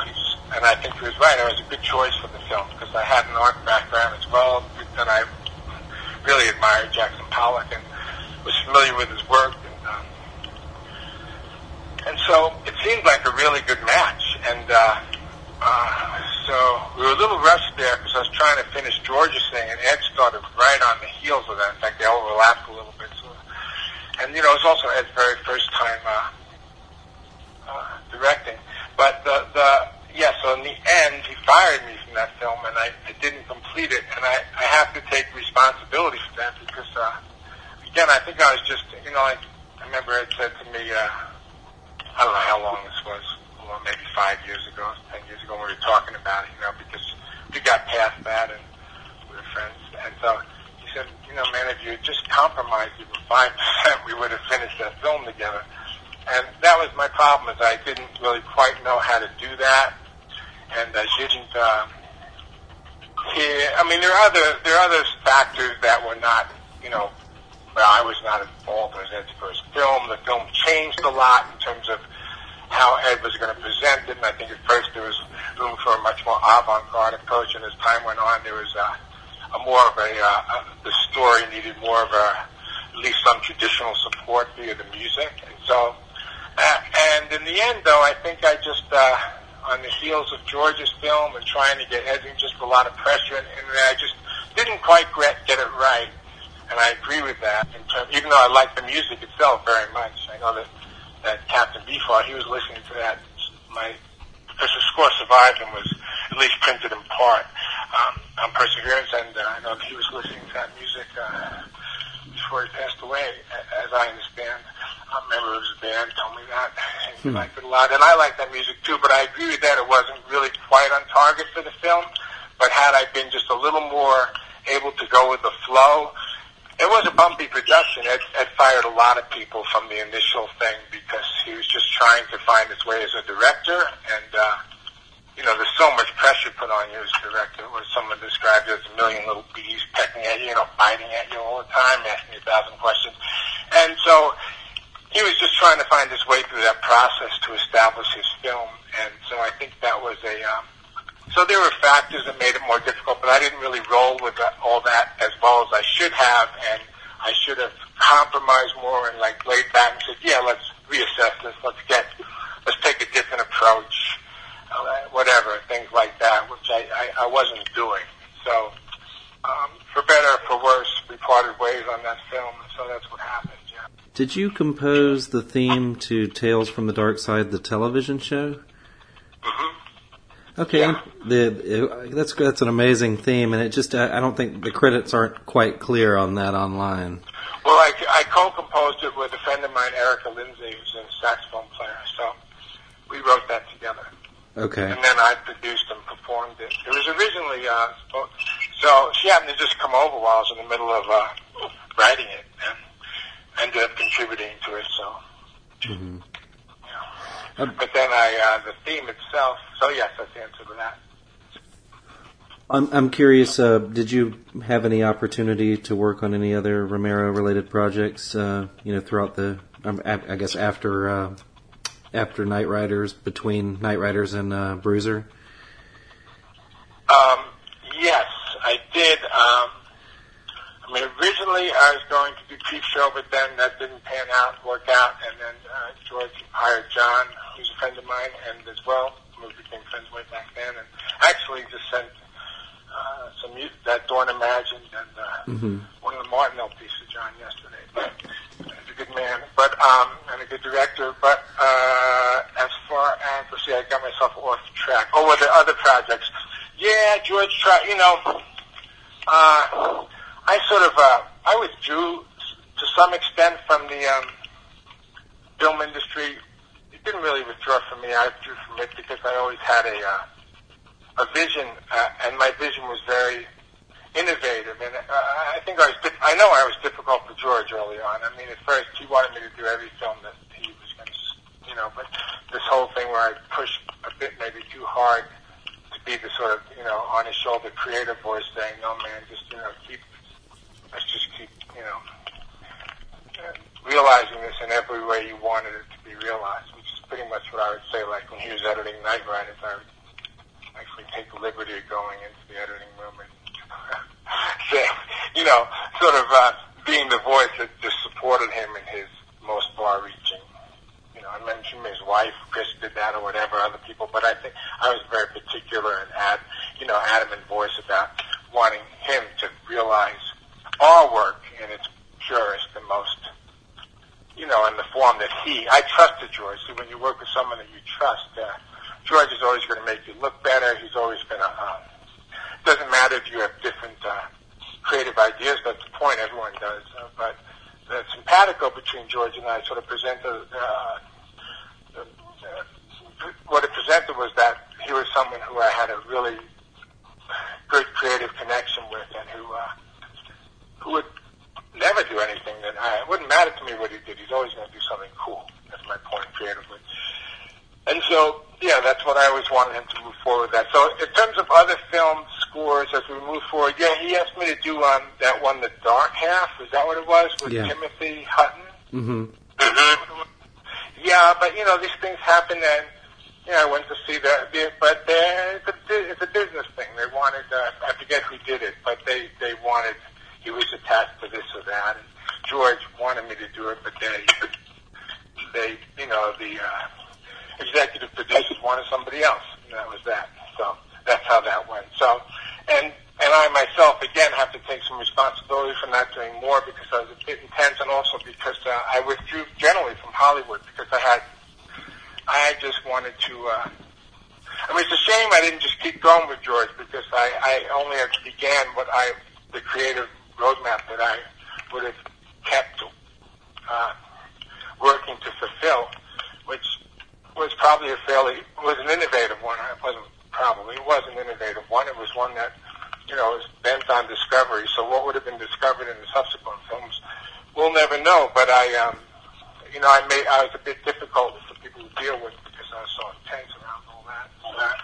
And I didn't want to keep going. I didn't want to be a famous but compromised film scorer in the 80s. I mean, that's the honest truth. I just didn't want to be that. I didn't want to be James Horner. I just didn't want to do that. I wanted to, there were very few composers that I admired. The only one I really had an interest in was the guy from The Police. What was that guy's name? The drummer? Was that it? Who wrote some scores? I forget his name.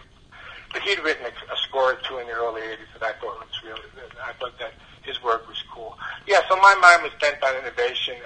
That didn't always gel with, you know, what was going on. And I wasn't always that capable of navigating the political landscape. Now that's not the case. I enjoy that. But you have to be able to voice your point of view and then let chips fall where they may. Where I used to just be very adamant about my point of view, and now it's probably a mistake. So, but nonetheless, it served me in terms of the overall artistic mission, which I've been on and remain on to this day. But yeah, so George asked me to do that, and that didn't work out. And then he asked me to do Bruiser, and I went and did that film. And, you know, we were very close friends, and he did say to me that he said to somebody, and I think it's on my website, that if he had his choice, he would have had me do every single one of his films. So that was a very nice thing for him to have said. That was like 2007 or something, he said in an interview. In Sprague, I believe. So, so there are missed opportunities there, but so goes life, and I'm grateful for what we did. And the next one, and the last one I did was Bruiser. Although, again, he did want me to score another one. It was Land of the Dead, I forget. But there wasn't much energy put into me doing that, but I think he had some inclination to do that, but I never did. Well, you touched on a key word for me, and Eric can attest to it. Bruiser is probably my second favorite George film ever, behind Dawn. Cool. I am a huge proponent of Bruiser and have been since day one. Wow. I love everything that George had done with it. To me, a lot of the themes mirror Martin. Mm-hmm. But, you know, with the protagonist trying to find an identity for themselves, who are they, how do they fit in? So, you know, considering, you know, from Knight Riders to Bruiser was an 18-year gap with, you know, really working with George and creating a theme. So what can you talk about going back to work with George and what went into creating the music for Bruiser? Well, again, Bruiser was a smaller film, and it just, I related to it. So, I related to not, necessarily to the character, but I related to the creative of war which surrounded George's script. I don't know, he just asked me to do it out of the blue. I said, yeah, of course. And so, we were in touch, though, we were good friends, so we were in touch on and off, so, but yeah, he asked me to do that, and I was in LA at the time, and, I did write some of it from the script and some from, the film as they went forward and edited it. And, it was a relatively small budget, so I did it for a small ensemble, about 7 or 8 people. And then, went and recorded it up in Toronto. And we, it did have similarities to Morton, both thematically and then musically. It was maybe, I really liked that score. I was happy with that score. And I know that film might have been a disappointment for George. Well, we never outright spoke about it, but it never got the kind of response that he hoped for, and for whatever reason. But it was a very creative project, and I just worked hard on it in L.A. and then came up to Toronto a few times and met with George, and eventually went and recorded it. Yeah, it's one of those, I don't want to say lost, but very underseen films of his, because if people don't see it and they assume it's another straight-up horror film, they go in with a certain mindset and they come away disappointed. But people who see it and know it's not a horror film definitely respond to it a lot differently, and that's how I like to prepare people for it, is like, you got to watch this movie not as a slasher film. And I personally have always loved the score. I've loved all the music in it, and I feel that that's the kind of stuff I wanted to see more of from George. I think that film is if you're interested in George as an artist, that is a very clear continuation, evolution of his very basic thematic ideas, the ideas that haunted him as an individual, and sociologically and politically, his views were encapsulated in that film, and it addresses a lot of the same questions, but in a different context, in the context of the pressures of making a living, and working for a company, and the politics involved with all that. And you understand, you've seen the film, but the violence, the internal violence or frustration that ensues when you feel so unseen and unheard in that kind of corporate environment, or an environment which doesn't really value you, and that, along with the pressures that the main character, the protagonist, was feeling in general, financial pressures and the like. So I think it in a very cool way, in a very different way, encapsulates his very, his main themes throughout, his career. And it's much more of a sociological and a psychological study of an individual and the effects society had on him. When it comes to creating those scores, because you said you get parts of the script or parts of the film, and you go and create the music and come back to George, how much input does he have after you bring him a piece? And I never seem to hear of anything like, I brought this to George, and he was like, no, that's it. That's not it. Go back and scrap it. So what was it like when you would present him with something, and how it went from there to get to the final piece? Yeah, I think that for the most part, everything was A-okay, because we had that creative connection. I think George sought people that he felt would, enhance his work, and people which they would personify the lines of his, vision as an actor, as a musician, and he tried to choose wisely in that respect. Of course, movies are a big deal, man. They're big productions, and it's hard, like we've sort of, touched upon. There are deals going on, and this, that, and the other, and it's hard to always get the right person in the right place. But I think George worked hard his whole life to protect the core, core constituency, that a group of artists that worked with him for that reason. So it was rare. The reason, but what George, I want to point out that George knew what he wanted, and I understand this because I'm similar. If something was not what he wanted, he was not going to accept it. He just happened to ask people and do his best, because that's part of a director's job, to bring it out in them, to give them the support they needed to render the work. But I think if he felt there was a real disparity between his vision and whomever he was working with, he would be very upset about it. And I'm sure that it happened in the course of his career, as it happens to many people, partly through the dynamics of, the economics and being grouped sometimes with people you didn't have that connection with, or the pressures of the productions themselves and the differences and all the like.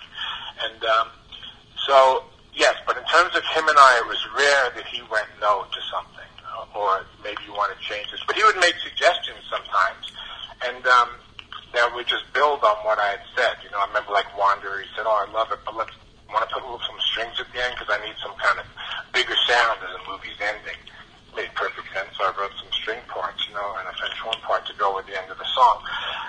But generally, everything was cool because we were in sync, and he dug it, man. You know, but I always came to him with it as an offering, prepared to, because I may be in certain ways misrepresenting myself. I'm always completely open with a true creative collaborator, and so I never would be so presumptuous as to assume that what I did was right.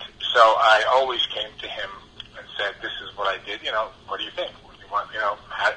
So I was always prepared for it to go one way or the other. Luckily, most of the time, you know, 95% of the time, it was, yeah, this is cool, man, let's do it. You know, a little left turn here, left, right turn there, or he had things in the film that had to be addressed that weren't there before, so we'd have to attend to that, you know, respond to that creatively. But, yeah, generally that was the thing. And that was, I think that was part of what went on. That's why, you know, my brother, who produced, I think, some of George's, you know, arguably his best films, his greatest films, they had that kind of relationship in the sense that Richard left George alone a lot. And they had their differences, as producers and directors do, but there was a lot of space for George to do his own thing. And Richard was very smart that way. He gave George as much leeway as he possibly could. And I think that served them both well. You know, Richard didn't presume to tell George what to do, and I think that served George well for the period of time that they worked together. So, anyways, I hope that answers your question. That's what it does. Nope, it did. Okay, cool. I haven't talked this much, man. There's a lot of talking. This is like, I was in the studio mixing a new record of mine, and there's a lot of talking straightforward. But I guess it's been gratifying to, I'm sort of like, you know, I've talked before about the work, but I always like to, it's good at this juncture to, you know, sort of speak to it more fully, and so I appreciate that. So some of the answers are fairly dense, perhaps, but just trying to get to a pretty, you know, honest and, you know, broader, you know, fill in the gaps, whatever. Mm-hmm. Yeah. I didn't. We kind of moved past this one a little too quickly, but I did want to ask you, or I'd read that you had a collaboration with Brother Blue. Can you talk about that a little bit? Oh yeah, I was the one that suggested Brother Blue for Knightriders. Okay. Yeah, I met Brother Blue back in Boston. It was amazing. This is how events concur. Life is quite, you know, sometimes whoever's pulling the strings, the energy, however you think about that, and the magic of the universe, and connections that people that find each other. It's pretty interesting. So, yeah, Brother Blue and I met in, soon I'm going to run out of breath, you guys. There's a lot of talking. But we met, it was I mentioned Peter Gordon. He was a French horn player who also played with Jaco Pastorius, who was in the Boston Symphony, who really liked my Martin score and asked to be introduced to me. And I met him in Tanglewood back, I guess it was 77 or something. And he commissioned me to write a piece for solo French horn. And so we met and hit it off. And so I did that, and then the night that premiered, the first time that was played was at Jordan Hall at New England Conservatory of Music in Boston in 77. And there are a number of interesting people on that concert. There's Chris O'Reilly was on that concert. Christopher O'Reilly, he's been a long-time host of that NPR show where the kids come on and play music. Do either of you guys know that show? Have you heard that show? Mm-hmm. It runs every week on Sundays. It's a long-standing show, classical show. Chris was on that. I met some interesting people that night, and one of the people that was on Peter's show, because Peter himself was, you know, pretty out there for, you know, supposedly a classical player in the Boston Symphony. He So he played my piece. Chris was on there. Gordon Gottlieb, one of the great percussionists of our time, was on that concert. Came up from New York, and Brother Blue was on it. And so I guess Peter had met him, and that night after the concert, there was a little party at Peter's house. This was back in 1977, somewhere like 25 there, or something like that. So we went back to Peter's house, and Blue did one of his story things. He just did a little performance during the deal, and I met him and liked him. He was a cool guy, and that was that. But the next day, which was a Saturday, for whatever reason, I went to this coffee house in Harvard Square, get a cup of coffee, and there was Blue and his wife Ruth. And I said, "Hey man, we met last night at Peter's house, and the concert." And they said, "Yeah, how's it going?" So we started chatting. All of a sudden, the phone at the restaurant rang, and the guy in the restaurant, I guess who knew Blue, says, "Hey man, Blue, there's someone on the phone for you." And it turned out it was Peter. Someone had put sand in his gas tank. Who knows why or where or how that happened, but he couldn't get his car started. And he was supposed to meet Brother Blue to do a show for NPR, an audio show, and Peter was going to do the music. And so they were meeting there to go over to the NPR station, Harvard Square at the time, the PBS station. And then Blue looked at me and said, "Oh man, we got to be there in 5 minutes." He said, "Hey man, do you want to do the music for this?" And I said, "Sure, man." Cause I think I had a harmonica with me, or a guitar and harmonica. I usually have them with me. So I said, "Yeah." We went over to the show, to the studio, and just impromptu recorded this piece of blues, Brother Blues, called "The Greatest Blues Singer That Ever Lived." And it was about a 25-minute, monologue, which if you're familiar with blues work, he's a storyteller. And he had slave chain theories jangling around. It was a whole story that he had made up, and it was beautiful. And I, went along for the ride and provided the music, live for that. So that's how I met Blue. Subsequent to that, I invited him to perform with me, with my group, and we performed together a number of times. And became friends, and quite liked him and his wife a lot. And so we just became friends. So when I went out to the Night Riders, I went out to meet with George at that, their office over there in Pittsburgh, and we were up there on the thing, and he was saying, "Man, we still haven't cast Marilyn. We gotta cast Marilyn." Like they were coming up on the, on the shoot, right? And so I said, "Oh man, I know this guy. Man, he's perfect. You should hire him." And I told him who he was. And now this is the magic of it, is that turned out that Brother Blue had a show in Pittsburgh, a children's show on PBS some years before that. Were you guys aware of that?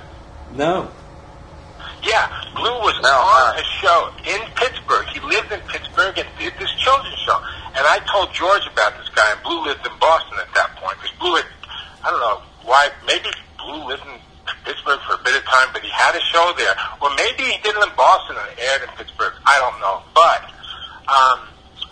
because Blue had gone to Harvard, and so, I graduated from Harvard. So I said, when I described Blue to George, I remember standing in the office, I said, "This is the guy, man, you gotta hire this guy." And George listened and said, "Man, that sounds a lot like this guy who used to have this kid show here in Pittsburgh." And it turned out it was. So I guess Blue did live in Pittsburgh for a time, and George knew who he was. And he said, "That's a great idea." And so, literally that afternoon, they arranged, and Richard arranged, and they, told Richard, and they flew Blue out to to audition for the part. And he got it. And that was it. That's how it happened. Is there any story to, or did you write any sketches for Creepshow, or how did? Oh, Creepshow, no, because that was by that. I mean, George had previously, when he told me he wanted to do Creepshow, that was like a good 2 years, probably. It was probably 2 years before the production, really got going. And by the time it really got going, I think that George was, just sort of needing a change. He just needed a change, to be quite frank. I was being a little, too intense, whatever. He just wanted some breathing room. And John was a terrific candidate for that score, and he just decided that John was the right guy to do that. And so, no, I never got into that film at all. Mm-hmm. So when he initially asked me, it must have been a good 2 years before, and I was still riding on the heels of Night Riders, whatever. Mm-hmm. So no, I never had anything to do with that. Visited the set once, that's all. But John did a great job on that score, so that went well. Matt, did you have anything else that you want to ask? No, I think you've covered everything I wanted to know and more. I hope so, man. I'm out of breath. I'm not going to have to exercise today.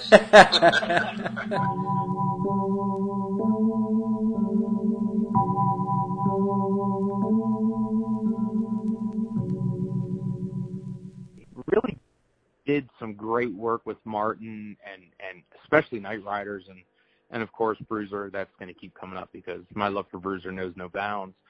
But I always feel that people kind of forget that he did those scores. Well, they're so varied. They're not similar really. He doesn't have a consistent tone or style across his films like say Carpenter did, or like a John Williams. You can always tell there's that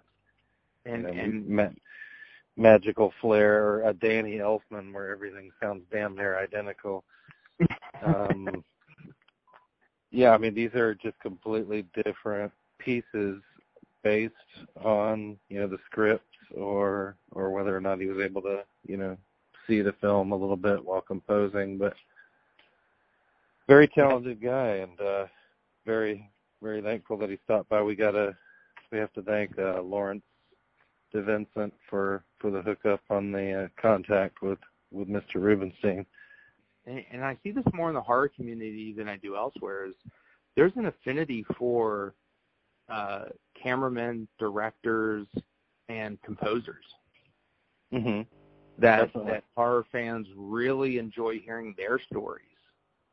And obviously, the big names, Mike Gornick and Dean Cundy, are going to come up. But, you have Carpenter, not just on the directing side, but on the music side, John Harrison, Donald Rubinstein. These guys really composed a lot of our favorite music pieces for these films. We need to talk to, we also need to talk to Nick Bastandria. He's not really out there. He did a lot of work with Wes Craven. And it's just not really out there at all, hardly. Yeah, these guys, everyone knows what they've done, but they don't know their names. Mm-hmm. Right. And that's unfortunate because you guys are very talented filmmakers, musicians, craftsmen, basically, because these guys did a lot of everything in certain cases. I just, I'm glad, we got a chance to talk to him and really get a lot of insight that I wasn't expecting. Mm-hmm. I kind of, almost had a preconceived notion of, how he came up with stuff, and he totally blew me away with the behind the scenes on this, and that was fantastic. All right. We want to once again say thanks to Mr. Rubinstein for agreeing to do the interview and for spending over an hour with us. And those are the kind of interviews. I mean, just the folks that really, that don't have their story out there as much as other folks do. Yeah, I found it funny. He kept apologizing for talking a lot, and we're kind of like, no, you're talking. We're good. We're listening intently. Let's get it all out. Exactly. It's good stuff. And as far as WGON radio goes, I mean, we're opting for quality over quantity, so we'll try to we'll do an episode as needed, as news comes up, as we can acquire another interview and cobble up enough material to do another show. But I say maybe once every couple months or so. Or or even more. I mean, there's lots of Romero topics that I think get glossed over, and I think it's been kind of hinted at with some of my stories. Is I think there's a lot that George's career has just been so glossed over outside of everything from, you got pockets. You have Night, you have Martin, Today, and then pretty much everything past that, people just kind of touch on. Mm-hmm. And I always felt that fans, especially after George's passing, were talking to me like, oh, I'm finally going to see Creepshow. I'm finally going to see Knightriders. And I look and I go, you haven't seen them? No kidding. Yeah, I have to surprised. question your fanhood if you've never seen Knightriders. I can almost understand that because it's not something you go and pick up at Best Buy, but it's been relatively cheap for 10 years. They did a re-release of it 7 or 8 years ago. And I think it's been on Netflix a couple times. I mean, it's been out. If you're curious about his work, it's been there for you to see. It's probably hit YouTube a couple times. I mean, I can understand not seeing the films that are coming out in this box set, but there was a vast majority of friends of mine that surprised me and said, well, I've just never seen Knightriders. I've never seen Monkey Shines. I've never seen Bruiser. And I'm like, go see them. They're so cheap. Like, to buy them on eBay or Amazon, like, go do it. It's astounding. And I'm like, it shouldn't have taken the man dying for you to see this movie. True. Whatever movie that is. And that's just me saying, as a fan of the man's, of his work, is that you want to see all the stuff, the good, the bad, the indifferent, the underseen, because you want to see his range from working with a monkey in his first studio picture to working with Two Evil Eyes. And well, it's such a finite amount of work too. It's not a big ask. I mean, we're talking about, it's definitely under 20 films, Yeah. Not too difficult to watch everything. And now, especially with this box set coming out, everything's really going to be accessible. And they just put out Monkey Shines in the Dark Half on Screen Factory 2 years ago. So, they're readily available on Amazon or, BestBuy.com. And they were quality releases. George did new commentaries. They did new retrospective documentaries. I think they got some press kit junket stuff in there. I did pick up the Monkey Shines, but I still have the Dark Half on the wish list. That's still for a rainy day. But I do have an old DVD of it. Yeah, I enjoyed them more for the fact that George finally got to sit down and do commentaries for them. And, they got, some good new interviews. And I was glad to see some of that underseen work get some love. And, it's unfortunate that, this box that's coming out after he passed, which obviously was not the intent. Land of the Dead just came out from Scream Factory. And that leaves a hole in my heart knowing I'm not going to get something new from him for Bruiser. Someone should ever do that. Or Knightriders, for that matter. That would be a great film to have a great retrospective on, because that was done at a time that I think George really loved that film.